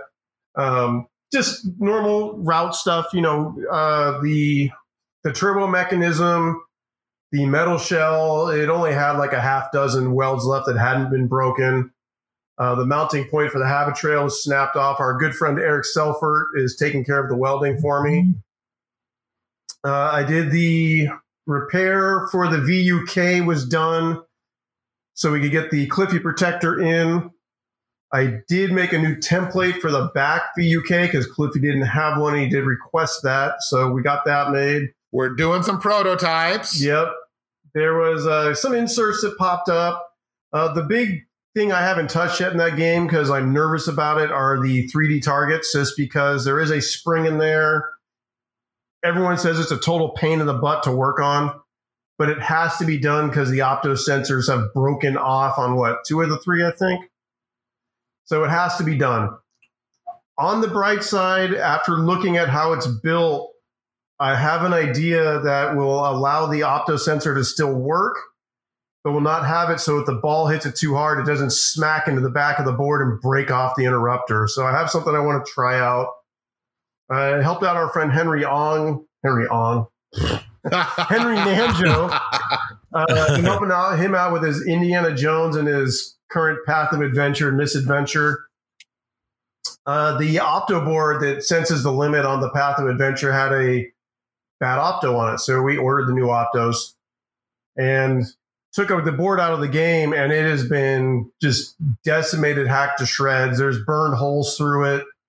And it wasn't done by Henry, but whoever had the game before him, like they used literal pieces of solder as jumper wires. Oh gosh, are you serious? Oh yeah, I got pictures. That is how you pop it. Whoever did the work didn't know what they were doing. Like they burned through the through holes in a couple of the optos. Optos don't carry that kind of heat or power, so it was done with a soldering iron. Oh gosh, just stuff like that. I've got a bunch of parts coming in for the 3D lit stand-up targets for Dan's Indy 500. George's Attack from Mars, and the last two for Mike Garcia's Attack from Mars. On Pinside, Vid made this post many years ago about using LEDs to light up, those rectangular or square 3D targets that were like in Giant Mnemonic, the mini playfield on Shadow. And so I've been screwing around with them quite a bit. I got them so they work. I put them on my whitewater, and everyone liked them. So I'm just producing them for people. And Dan's Indy will be done as soon as that turbo thing arrives. It's going to be starting to reassemble and probably try to get that wood touched up on the cabinet and get that black fixed. Nice. Hey, Dan, I just want to congratulate you on getting an Indianapolis 500. That's awesome. That's a great game, and you don't see it in a lot of places. So congratulations. First one I ever played. Yeah. He actually has a fairly rare one. The art on the side, it was like 2 or 3 different versions. His is the one with the solid red, and it's not the orange fade. Not faded from the sun, but the actual design. So it's like, I think from what I understand, I read it was like 1 of 200. And surprisingly good shape for a game that's been routed. The weird thing is on the flipper buttons, the wear from people's hands has worn clear through the paint. It's rubbed the vinyl clear, and you can see the wood underneath it. Oh, wow. Which is strange, but it is. A lot of people played it. Screen-printed cabinet. I played it. Vinyl. Yeah, just went. You played it? Where? In a local pizza place where I used to live. Because the route operator that Dan bought it from bought out the old route operator who'd been in that area for 40 years. And now it's coming full circle. Yeah. Kind of. Yeah. If you were still in Sacramento, it would have been. This is actually when I was still up in my hometown of Oroville. Oh, okay. This is years. Okay. See, that's the thing. Yeah, we imagine that operator had 2 of them. So yeah, we like to imagine that this is the original Spencer Indy 500. There we go. And if it's not, fuck it. We're still going to imagine it because it's good headcanon. I'm telling you. Yeah. Telling you, it is. It's the one. It is. No, it's a great game too. And if you haven't had a chance to play one, find one to play. It's a great game. Yeah, it's a super good Norman. It's a fun game. Yeah. It's a little whet Dan's appetite for a whitewater. for a bit. Well, Speaking luckily of you got Whitewater, one, so I'm safe. you weren't with us last month, Brian. I did post the little video I took when I was up last time of your Whitewater, and we talked about it. The custom lighting, LED lighting you did behind the stand-up targets, and how awesome that is. I saw that. That looked really nice, Brian. Yeah, that's like I said, that came Vid on Pinside posted the idea. I've messed around with it for years, but I can never get the resistors right because I was using online resistor wizards. And the problem is they've never agreed with each other. And so I had to learn how to do like resistor math and all that stuff. And they look great. I'm really happy with how it turned out. And my Whitewater is having a tickets down for a while because a bunch of broken tabs on everything. And Dan's pushing me to start the restoration, but can't do that quite yet. Let's do it. So I'm learning fiberglass work to fix the tabs, and with other paid stuff coming in, it's on the back burner, and that's fine. It'll join the line of the never-ending heavy metal meltdown project. Hey, I'm going to start restoring it for him. Then he'll have to fix what I try to restore, and it'll get done. You have about 140 days till Golden State Pinball Festival, so you got to get moving, Brian. It's got to be done. I will tell you, it's going to probably look exactly the same as it does now, but maybe the other side will be airbrushed back in. Okay. And just so you Expo guys know, the plan is, and it's already tested and working. At Golden State Pinball Festival this year, we will have dueling Metallicas. Yes. Cool. I saw it. Shannon took a video of it and was chuckling in the background. And when Alex was tilting out, I think it was Greg. Yeah, he's got my Metallica right now. They've hooked it together and it's all working. It's so awesome. Oh man. I can't wait to see that. It's so much fun. Yeah, that's cool. The other thing, you were mentioning Indiana Jones. Did you hear about that announcement from Zen Pinball that they're releasing the digital version of Indiana Jones Pinball Adventure? I read something about it. It released, right? Like I thought it came out the other day. Did it release? Yeah. I can't believe they got the license for that. How the heck did they do that? Very simple. I can answer that. Disney owns it now. Disney will license anything. The liberal application of cash. Really? But Zen must have a lot of money to be able to get that license because that's not cheap. Well, they have relationships, I'm sure. Yeah, and they do. Money, Yeah. Does that mean that the remake conversation's on the table again? Who knows? Maybe. But it is cool that they do have a virtual table. Yeah, that is cool. Right on. All right, so we are on. Well, I'm sorry, Brian. You got anything else in the repair log, or are we shutting the repair log down? I was over here today helping out Dan Costa with his T2, but it was just basic: get pop bumpers redone. The stand-ups. This is a T2. It'd been routed. The stand-ups had all been nailed back because the backing foam was long gone. And I guess the guy who Dan Costa got it from, he replaced the foam backing stuff, which was great. But he didn't bend the targets back straight. So there was no contact being made. It didn't matter how you adjusted the back switch. It wasn't going to happen because there was no travel. So we got that squared away. I got the pop bumpers squared away. Clean the gun. Oh, yeah. His T2 gun was had, grease solidified in there from God knows when. Oh, wow. Barely turned by hand. But we got it all cleaned up, and it's working great. Great game. Nice. Yeah, it's fun, and they're hard great Richie game. They're hard to find in good shape. If you remember when that movie came out, it was everywhere. Mm-hmm. Everywhere. That was like a huge. Yeah, every arcade had it. Every arcade, every laundromat, bars, movie theaters. That game, the movie saturated that summer. That game was a big part of it. Yeah. Spencer, that was the T2 I bought for $2,000 if you remember on Slack. I do. Good, man. I'm glad you got it. So yeah, wow. Welcome. Oh, Dan, yeah, you're the one that texted to me, huh? Yep. I was like, go get it. Dan That's delivered. Now when you listen to that, 2,000, what a steal. Yeah. Compared to what they're going for now. It was a good deal even then. Yeah. Yeah. No, that's great. So we kind of really covered it already, but you probably want to add a little more to it. So, Mark, go ahead and tell us more about the new reopening, new location of Press Start in Reno, Nevada. All right. So I got a chance to go to the soft opening, and they have some things they still have to take care of. They got some, minor issues here and there, but the pins were awesome. There's 15 lined up. The cool thing about it is when you walk in, they're in a horseshoe design instead of along the wall. They're still along the wall, but they utilize the corner to at least fit 2 machines as it curves around. So it's really inviting when you walk in. You have to see it to believe it, but it has a really cool vibe inside of there.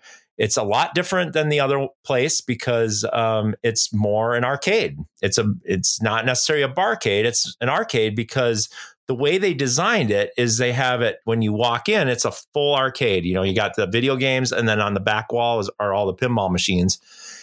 But then to the right is a separate room, which is the bar area. So what they did is they allowed it for licensing reasons, they allow families to come and play all the games and not have to have a liquor license to not allow people that are minors into the facility to play the games. So they got the bar that's separate, and they use the same bar that we've seen before at the old location. And it's awesome with some of the things that you can do in there. There's a table that is an interactive board game where you use your drinks as your markers or as your what do you call those things? Your game piece marker. Game marker. And there's little circles around it like a board game, and you can play all these different games and trivia games using your drink as a marker that Jim Martin designed that is in the corner of the bar area. There's a pool table, which is nice, but it's not in the way of the pinball machines. And the best part is the air hockey table, even though it's really fun to play, is on the complete opposite side of the inside of the room. So they're not near the pinball machines. So the pinball machines are in its own entity. And then you got the video games. So there's no distractions. And the other nice thing about it is that there is a lot more room to stand behind the games when you're playing in league. So you're not crowding people. And I found that's interesting that it seemed like there was more space with it in a curved design than right next to each other in a line of games along the wall. So that's cool. Now we are getting additional games. We have 15 now. We're going to have Stranger Things coming in soon once it gets all shopped out. Because one thing that John did during the pandemic, which is still going on, unfortunately, is he rented out games to people. That was part of the fundraiser. So for $400 or $500 a month, you could rent a game from Press Start and have it in your home. Well, now they're all coming back from those homes, so they're getting all shopped out and everything. So we're going to have Funhouse 2.0. We're going to have the Stranger Things. We're going to get Cactus Canyon from Playfield 76. That's going to move over to there. And we're also going to get Funhouse 2.0 once it gets all installed and it's all working and everything like that. And then maybe some other games through rotation. Like we have an Old Chicago. So we have a EM, and then we can switch it out with a Monaco, along with a diner that we could switch out with Bonsai Run. So we have a good variety of games that you can see. We're going to update the map and everything. The official opening date for the public right now, it's kind of like private invitation only, or if you gave money towards the fundraiser for the GoFundMe, then you can go in there and play the games and have a drink and everything like that. But the official opening is going to be that Thursday before New Year's. At least that is what's happening. I don't know if that's totally set in stone, but that's their target date, is to have it ready to go after Christmas. Man, and I would love to be there for that. I feel so bad that it's happening now, and there's just too much weather to break away. Too much weather to break away, I know, but it's so awesome inside of there. The thing I love about it is the music is not at 120 decibels where you can't have a conversation. They toned it down. In fact, we designed it so that we could turn the speakers off around the pinball area, so you could hear the games. The other thing that's really nice is there is a system that developing. It's actually going to be working out as a prototype at our location. But Greg Wright is developing a system where you can turn them on free play remotely without having to go into the machine. So when we have league night, you hit one button, boom, they all go into free play. So there's no need to open up any of the machines except maybe the EM, because obviously that won't be, you can't connect that through that system. But it'll be really cool because then, it's league night. I don't have to go and open the machines. Of course, maybe I have to turn off the extra balls and stuff like that. But if you have like private events or things where you want to have people come over there and rent out the place or whatever, boom, just flip the switch and there you go. You got them all on free play. And that's including all the video games too. So everything will be remotely controlled through this app that Greg is developing along with his chipset that he's manufacturing himself. Yeah, that'd be super, super nice. Yeah, absolutely. So he's developing that, and that's going to be really cool when that gets all online. And that's partly the reason why there's a little delay on that. There's some artwork that has to be finished, but it's pretty much when you walk in, it's definitely a functional arcade area, and the bar is ready to go. Now, the other thing that's really unique about it that you probably will not see anywhere else is that there is a Mario Kart AR track that's built on the ceiling.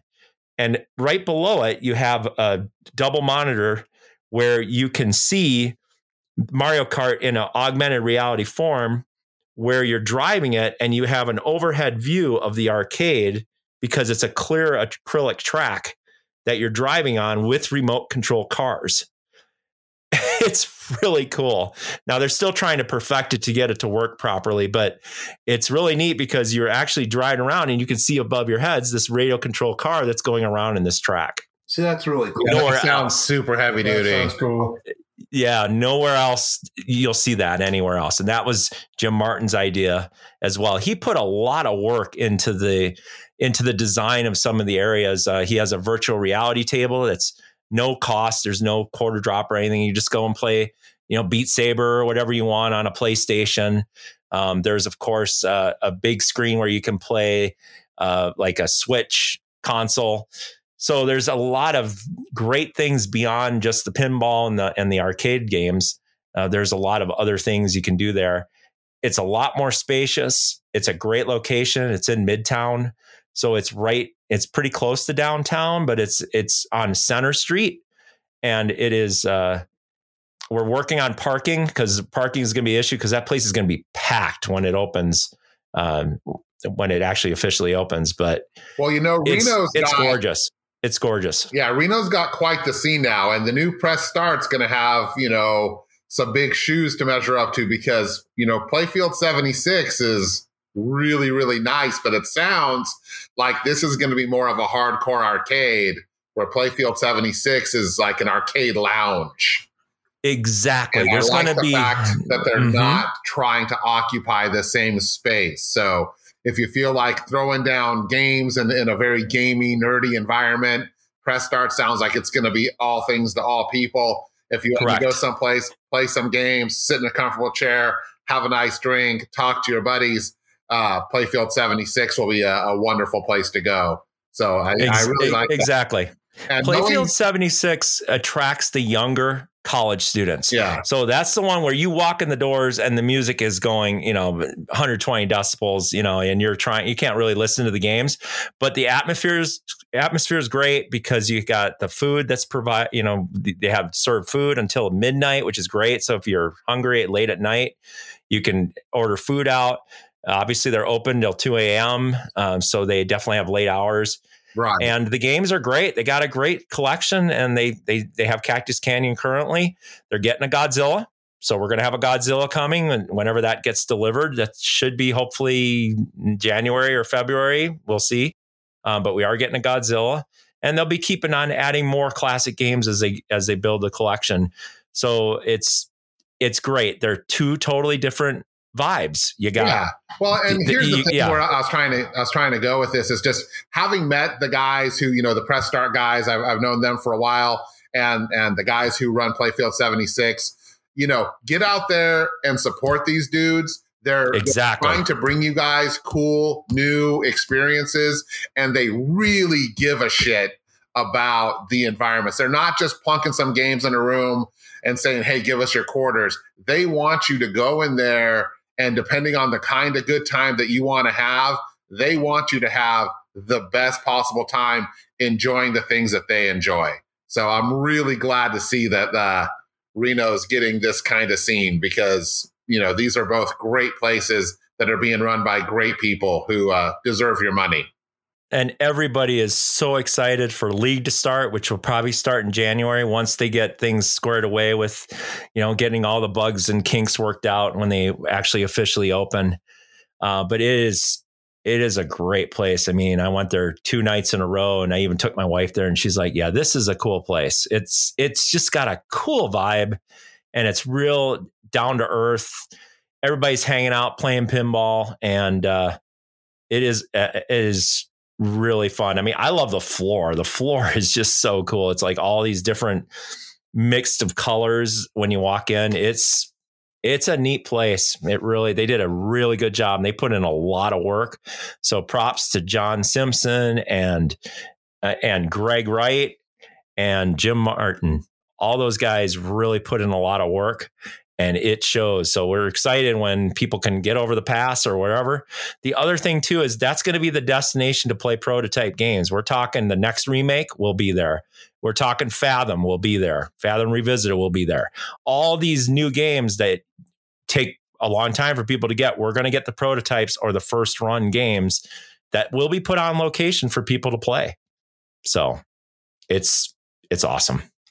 Well, when it gets nice and we're all back up there, we should definitely see if we can all meet up there and maybe bring the recording rig. We can record a mini episode or something from there. That would be awesome. Yeah, that would be awesome, right?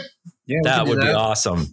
Do a live show at press start. That'd be cool. Yep. At least the cool guys will be there. I bet Spencer won't make it. Probably not. You suck, Spencer. Yeah, well, you know what, man? Because I do have to travel back and forth to California every couple of months. I'm sure I can probably work something out, You don't suck, Spencer. We'll make it work. We will make it work, Spencer. We have the technology. No, we'll figure it out, man. We'll figure it out. I'm excited for you guys, and we'll talk more about locations and stuff when, because I've got notes about that at the end of the show. And that's really important. We're going to just, I think, are we ready to move on to the next topic? Sure. Okay, cool. Because you gave a really good overview. I'm really excited. I'm really excited because Reno for a while was just, there's a few games here and there at casinos. And now Reno's got, a couple, 3 really solid locations. And that's, it is a big tourist destination. That's really important. It will be a destination when people visit Reno, like they go skiing or something like that. And it was true with the old location, but it would be a destination for people when they go, what can we do in Reno around downtown? Oh, press start. Kids, yeah, let's go there. Like, and with kids, that's the whole idea. Right. And Circus isn't what it used to be. It used to be a lot of fun. It's, Anyway, reminiscing 2021. So, Dan Costa, since you came in late, man, I'm going to let you start. What did you like about 2021 pinball? Well, it was better than 2020. Yeah, that's for sure. I joined League here in Lodi, so that was my first time ever. It was fun. Yeah. I think I finished second on the year, but I couldn't go to the finals because it was the same weekend as the Chicago Expo, so I missed out on that. But that was awesome. Yeah, I think my collection here is coming along. Started a new job. What else? It was a pretty good year. Nice. Just picked up a nice demo, man. You know what, man? It's wonderful to hear that somebody newer to the hobby, newer to the Sacramento, NorCal scene had a good 2021, man. And you're a huge asset to the hobby and the local community, man. We're glad you're here and glad you're part of it. I appreciate it, Spencer. And good to have you on the show, man. Yeah, it is awesome to have you on the show, Dan. That's awesome, man. And you got and your Shadow, you got the new playfield in? So that was supposed to happen last weekend, but we got hit with a huge storm. Right. So I'm dropping off at Eric's house probably after Christmas. It's currently torn apart right now, so Eric's not going to be too happy with me. But Shatter will figure it out. He's a sharp guy. Yeah, I'll have to send you guys pictures once it's all done. Right on. Cool. I just love the Shadow. It's probably one of my favorite Bally Williams games of that era. Mine too. Yeah, I love that game. I love playing. Not a great movie though. You know, I went back and watched it again last summer. We were, because COVID was still going, so to entertain the boys, especially my middle son Seth got really into like Indiana Jones and that whole era. Kind of 1930s, 1940s. So there's a few more because he says, "Are there any other movies like these?" And I'm like, "Yeah, man." Sky Captain of the World of Tomorrow, The Shadow. We watched, oh God, with the guy from the original, from the Mummy, the ones with Brendan Fraser. He did, not The Spirit. Hold on, I'll think of it. God, I'm losing it now. Encino Man? No. He did, no, it wasn't Brendan Fraser. It's the guy that played the Mummy. Yeah, I think we talked about this last time. You're thinking of The Phantom. Phantom, thank you. It was Billy Zane. It was actually not, Billy Zane. Actually, not a bad movie, man. So we just started watching a lot of action event, Rocketeer. Watched the Rocketeer, stuff like that. So we were having a lot. Rocketeer would actually make a fun pinball machine. So we were doing that last summer, but yeah, man, I actually didn't, Alec Baldwin. Let's not even get into what's going on with him these days. But you know what, man, I thought he was okay in that role, and I liked the movie well enough. It was entertaining, and I love the game. So anyway, that movie was fucking terrible. I don't know what you're talking about. You make him watch Johnny Mnemonic next or something? You're a monster. I like that movie. It's got Ice-T in it, man. And Chick-fil-A. You don't see me wanting to go there. So Anna Henry Rollins is that movie, and a bunch of other people that don't really have a career in movies. That is anyway. Who wants to go next, man? Reminisce. I'll reminisce. Go get a Mark. 2021 was the year I got to see all my pinheads in person again. That was awesome to be able to get together, play at people's houses, have Playfield 76 open, which actually allowed us to meet in a public place and play pinball. Yeah, we might have to still wear masks, but we got to see people in person and hang out together. I think that's the huge thing. Expo was a huge highlight, getting to get to know Dan more and getting to go with Jason and get to know him more as well. It was the people. And another thing was being a part of this show as a co-host now. I think that's really awesome. I'm really enjoying this, chatting with all you guys and being a part of this. So I think the overall theme is the people, getting to see people in person, not on the webcam, not distant playing, games on, digital versions of it and trying to feel like you're playing in person. But it was just a nice experience to play games in person. I don't know. It just was awesome to be able to do that. Now, hopefully that continues, but yeah. And then great games coming out. There were just so many different games, and we have so many collectors here in Reno, and I give props to them to allow us to enjoy them because I can't afford them, but they're getting them to share with everybody else that doesn't have them. So yeah, for sure. Affording too many pinball machines is just a state of mind, man. You just got to own it. Yeah. Yep. You go, Dan. My turn, huh? Well, it was really, really nice to get back to at least something close to business as usual. It was really nice to have a season of League. It was great to go to the shows. I moved a bunch of games in and out, so I got my creature back with the new playfield in. So that's really, really nice. I rebought my Ghostbusters. I let my Shadow go because other Dan's getting his Shadow up and running. So we'll have more Shadow to be shadowed. You rebought your HCDC? Not yet. Soon. I'm getting my ACDC back. So yeah, there's no shortage of of games. I got Guns N' Roses earlier this year, which made my year. We're getting Code, Mandalorian, all sorts of good stuff, man. It was a great year for pinball on the Dan side of the street. Right on. You know what I didn't get though? A sweet restored Pinbot. Damn Skippy, man. I'm telling you, I still pinch myself. What a segue, right? Go get him, Spencer. Yeah, so I got Go, Pinbot. Spencer. Well, you know what? 2021 started out, okay, on the best note, away from pinball. Rusty still in remission. She just had her latest PET scan on Thursday, and she goes Monday to the doctor to get the reading. So far so good.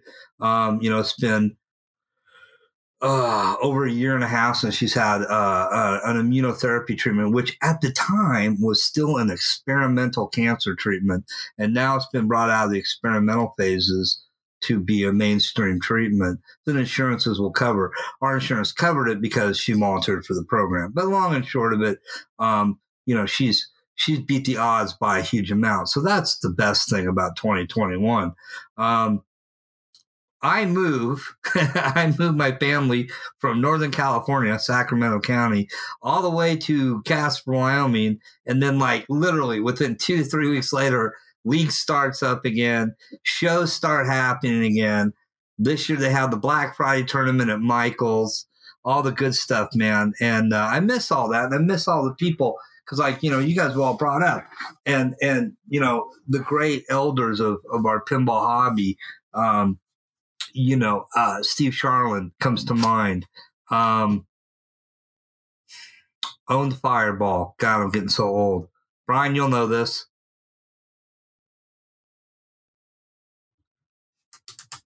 I'm trying to think of his name now. I can't. He owned Fireball. His Fireball's at the show every year. Oh, Garber. Al Garber. Al Garber. Thank you. Al Garber's Fireball, man, which resides at the Pacific Pinball Museum. So go play and say hi to Al's spirit. But they always showed us that it's never about the games. It's about the people. The games were just the vehicle they used to get everybody together to hang out and have a good time and socialize and interact and become a community. It's always about the people, man. The people are the best. Pinball people everywhere. It is. Are the best. It is. There's hands down. Oh yeah. So to move here, I'm starting to meet some people, and we just kind of been like, hey, let's get together after the holidays and get an informal club, maybe start a league going. So I'm just waiting for that to happen, get to the holidays. But got to go to a show I'd never been to before. Got to go to the Denver show. A lot of cool stuff, man. And, last couple of years have been a rocky ride for everybody. Nobody has gotten through 2020 and 2021 unscathed. No one. I mean, literally no one. Everybody's had their own things they've dealt with to a degree or whatever. So, coming out on the other side, man, I think everybody kind of feels like, hey, we made it, and we can look forward to the future now. We're 145 days till the Golden State Pinball Festival. Keeping our fingers crossed, folks.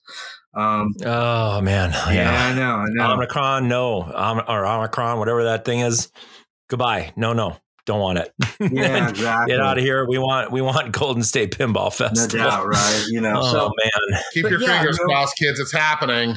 We got shows coming back. We got, people coming back. We're swinging again. It's been a couple of years, so some good, some bad, but we're making it happen. So, Brian, you got anything you want to add to this? For 2021? Yeah. I'm here. That's good enough. There you go. Games, but, scraping by doing repairs and shop jobs for folks like Dan who are willing to give me some money to get it done, and I got more lined up. And wait, it's all right. I'm paying you? It better be. Son of a bitch! Well, I guess I'm selling that. Sweet. I know Shannon will take it. Yeah, that's right. Easy money. And your work is really shining, Brian. I mean, it's not, you don't do just a shop job, man. His jobs are getting so good. Yeah, you're the next you're the next step, dude. Whether you want to be as soon as I can learn how to restore play fields and do woodwork for the Cavs, then I can start working on the other stuff. But the I-500's coming along, and then I got Henry's Whirlwind, and then Henry's Indiana Jones, and then some guy in Elk Grove somewhere who has a couple of VMs who doesn't know anything about them, so I'm a little scared. You know, it's interesting, Brian. You're the powerhouse. Kevin Woods, Jim Martin, and you, Brian, are like the powerhouse of restoring games. I don't restore. I really don't. You don't? I don't know. Well, fixing, whatever you call it, Yeah. Making a game come back alive. Yeah, you guys are so talented, and I don't know what we do without you. To be honest with you, Cheddar too. Big shout out to Cheddar. Sarcasm. Yeah, that'd be a lot less snarky remarks. Yeah, no, Cheddar also really big in the community for that. So don't take anything away from him. Big shout out. I got to see Cheddar and play some pinball when I was out last time. Usually every time I get out there for work, he's out of town, but I managed to catch him in town and I got to see. That was nice. That was real nice to see Cheddar. I'm going to move on because, reminiscing 2021, we lost a couple of really important people in our hobby. First of all, it's Ken Layton. And Ken was more than just pinball. Anything coin op. He was one of those old school dudes who, like one time I got a good deal from a hotel that we took care of in my job, pest control. And they were selling an old Coke machine. So I told the boss, he goes, what do you want for it? It's like a couple $100 and it works. So he wanted to change how much the soda was going to cost. He goes, you know how to do this, right? I'm like, no, I don't know how to do this. What are you talking about? It's like, well, pinball, you can fix this. So I got online and talked to Ken Layton, man. He walked me through the dip switch settings and all right, it's all set up, Chief, go. And it's still, this is like 14, 15 years ago, and it's still in the shop in Chico, and I think it's still running. And it was old. It was an old machine. We bought it. If you type in a search engine in Google and type in jukebox, Ken Layton's name is going to come up. I mean, this guy was just an old school route guy, coin op, jukeboxes, soda machines, EM pinball, solid state, video games, mechanical, amusements. I mean, he knew it all, and he was so big in helping everyone in the community, whether it be pinball guys, video game guys, jukebox guys. He was always there to lend a hand, and he was a real asset to the community. And unfortunately, he passed on probably a couple months ago. And then right after that, we lost Nick Kovalowski. If you don't know who he was a pinball repair guy. He had appeared on Pawn Stars. He was a Vegas local. He had a shop or a company called Planet 9 Pinball, and he'd done a lot of restorations and repair work and keeping old games up and running, man. He was an asset to the hobby. And so we lost those two great, pinball guys this year. And we want to definitely mention them, so people know who they were if you didn't know who they were. We're about towards the end of the show because we're at the 2-hour mark, and I'll let everybody else go around, but I want to do mine first, my shout outs and thank yous. A quick one to Pinside and Canada, and you're going to be like, what? Yeah. He had mentioned on his show a month or so ago, hey, go on Pinside and go to the show pictures of your game rooms. And I was like, I think I did that a while ago. So I put up some recent ones. I got so much positive feedback out of that thread. And all my games are older, but everybody's just like, oh my God, you host Search Channel. Oh my God, Hot Tip was my first game. Oh my God, man, if you ever sell Flash Gordon, let me know. Man, that pinball, you scored that. That is so beautiful. You got a great lineup and it was nice because, there's guys in there got 1 or 2 games, older or newer, awesome. There's guys in there that got collections like Dan's or crazier, like Brad's and crazier, and everything in between. But the thing is everybody is positive, had positive things to say, was supportive and went, oh my God, that's so cool. And it kind of reinforced like, hey, you don't have to have the newest games. And if you do, that's awesome too. But it's like the fact that you have games and you're sharing that is cool. So that really restored my faith in this lately era where, everything games have gotten super expensive and, just everything going on. That you can still have the old games and have fun with them and people think it's cool and it is cool. And so definitely visit those sites and those threads and keep them active and share what you got and support others. Shout outs and thanks, man. I want to shout out to all you guys that come on the show. Shout out to all the wonderful people who listen to this show. We have like half a dozen listeners in Russia. So to all our Russian listeners out there, thanks, folks. Keep listening to the show, man. We'll keep making them. And to all the other listeners who, listen every episode and download the show and support what we're doing. I'm going to say, especially with the last couple of years and with everything that's happened, support Location Pinball. Support, you got Pinball Map. That's an invaluable tool if you're traveling or in your local area. And if you know of a place that's got a game or 2 or 10 and it's not on your local pinball map, you make sure, because it's user friendly, it's easier. You can add locations and the games. You can post pictures. Please do that. I've been doing that all over Casper, Wyoming. I'm finding games here and there and posting them. Right in Sacramento, you guys got 4 or 5 really good locations now. Coin-Op being one of the oldest and best, but there's several new really good locations. Auburn, you got, Out of Order Arcade. They've got a great lineup of classic video games. They've got a great lineup of modern pins in Reno. The Bay Area's got, all over, man. Wherever you're listening, you support, because if you don't support them, they go away. And I'll tell you, we've lost way too many great locations because of financial issues, because of people dying, because of COVID. We've lost Papa, we've lost the Museum of Pinball, we lost Grinkers Classic Arcade in Boise, Idaho. And they had a pretty good lineup of pins too. They had an amazing collection of classic video games. We've lost so many good places around the country, around the world. If you don't support it, it will go away and it will never come back. So please support that. Continue to support Papa.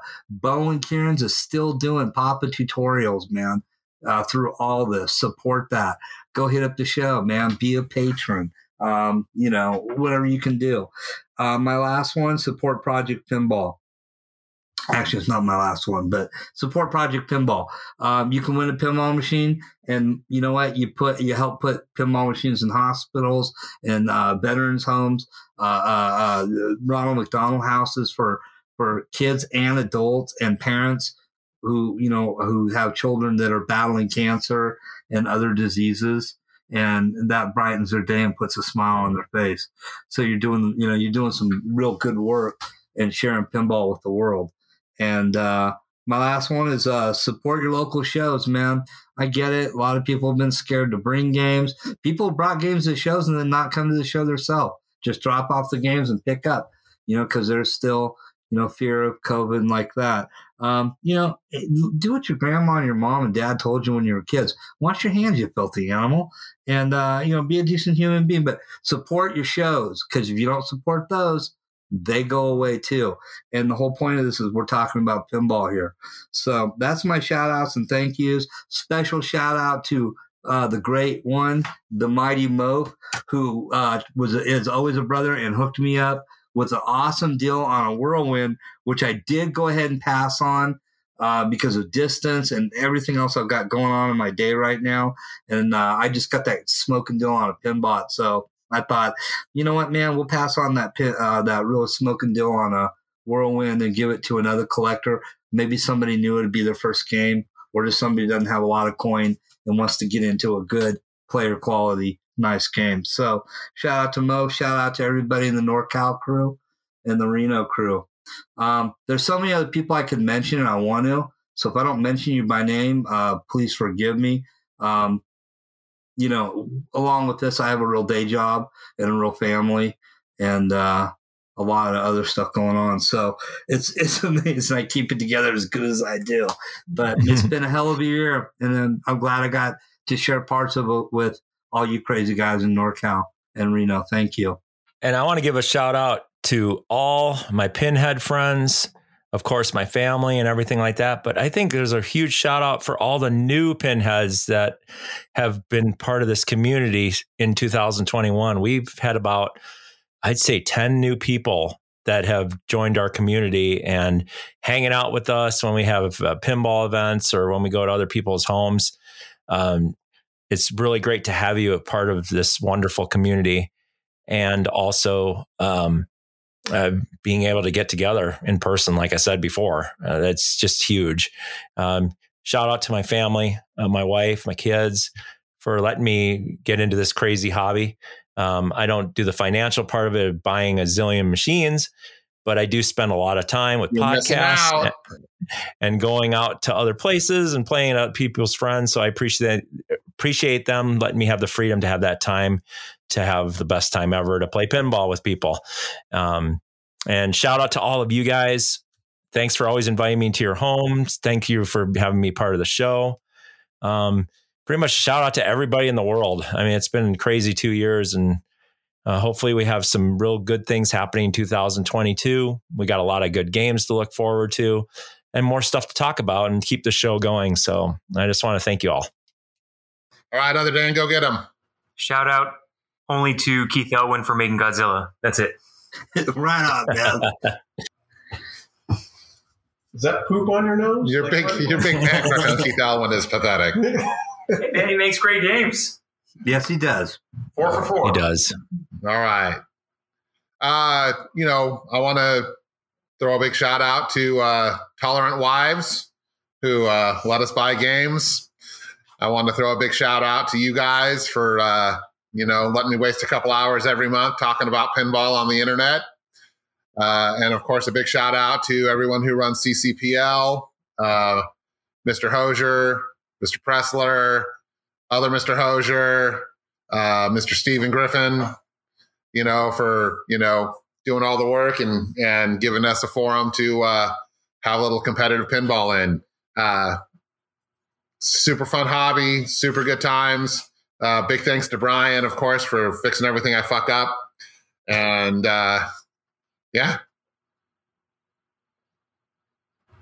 Big thanks to Spencer for the Spinner is Lit and for moving out to California. It's honestly a better place with you gone. It probably is, because you can drive and not worry about some asshole in a big red truck. No, we miss you around here, Spencer. It's not the same without you. I miss you guys, too. It's roughly similar, but it's not exactly the same. No, that's why I show up every couple of months, just to be a thorn in the side. So it's changed a lot, Dan. Let's be honest here. With Spencer gone, I can't go ride the go-karts at Roseville Sunsplash without looking weird anymore because he needs someone to touch the pedals. It's rough. It's rough not having him around. Like, I don't know what I'm going to do. He was really handy because he could sneak into small places and steal things for us. Well, plus when something dropped on the ground, he was closer to it than I was. That's really convenient. It's just like, people want me to get stuff off the top shelf. Fine, you get it off the floor. There you go. But no, thank you guys. Yes. And thank you. Yeah. Well, guys, that's our show. That's the end of the year. I hope everybody has a Merry Christmas, Happy New Year. Happy belated birthday to you, Brian. Oh, thank you. Yeah. Officially in the mid-40s. Yeah, I turned 56 on Wednesday. So 560, huh? 560. 560. Yeah. Not bad. That's a good long life. Yeah, I'm looking pretty good for half a millennium. A millennium. I wouldn't have guessed that you were a day over 545, sir. There we go. So yeah. All right, guys, that's been the show. You can reach us on our hosting site at SoundCloud or iTunes. I think might be on a couple other places. I don't know, man. Just thank you again to all the wonderful pinheads and people that tune into our silly little podcast every month or so. everybody have a safe and happy Christmas and Hanukkah and whatever else you saw, Festivus, whatever else you celebrate, and a safe and happy New Year. And here's to a happy and healthy and safe 2022 for everybody. And I'll take it. You guys all know what to say. Play pinball. Keep America strong.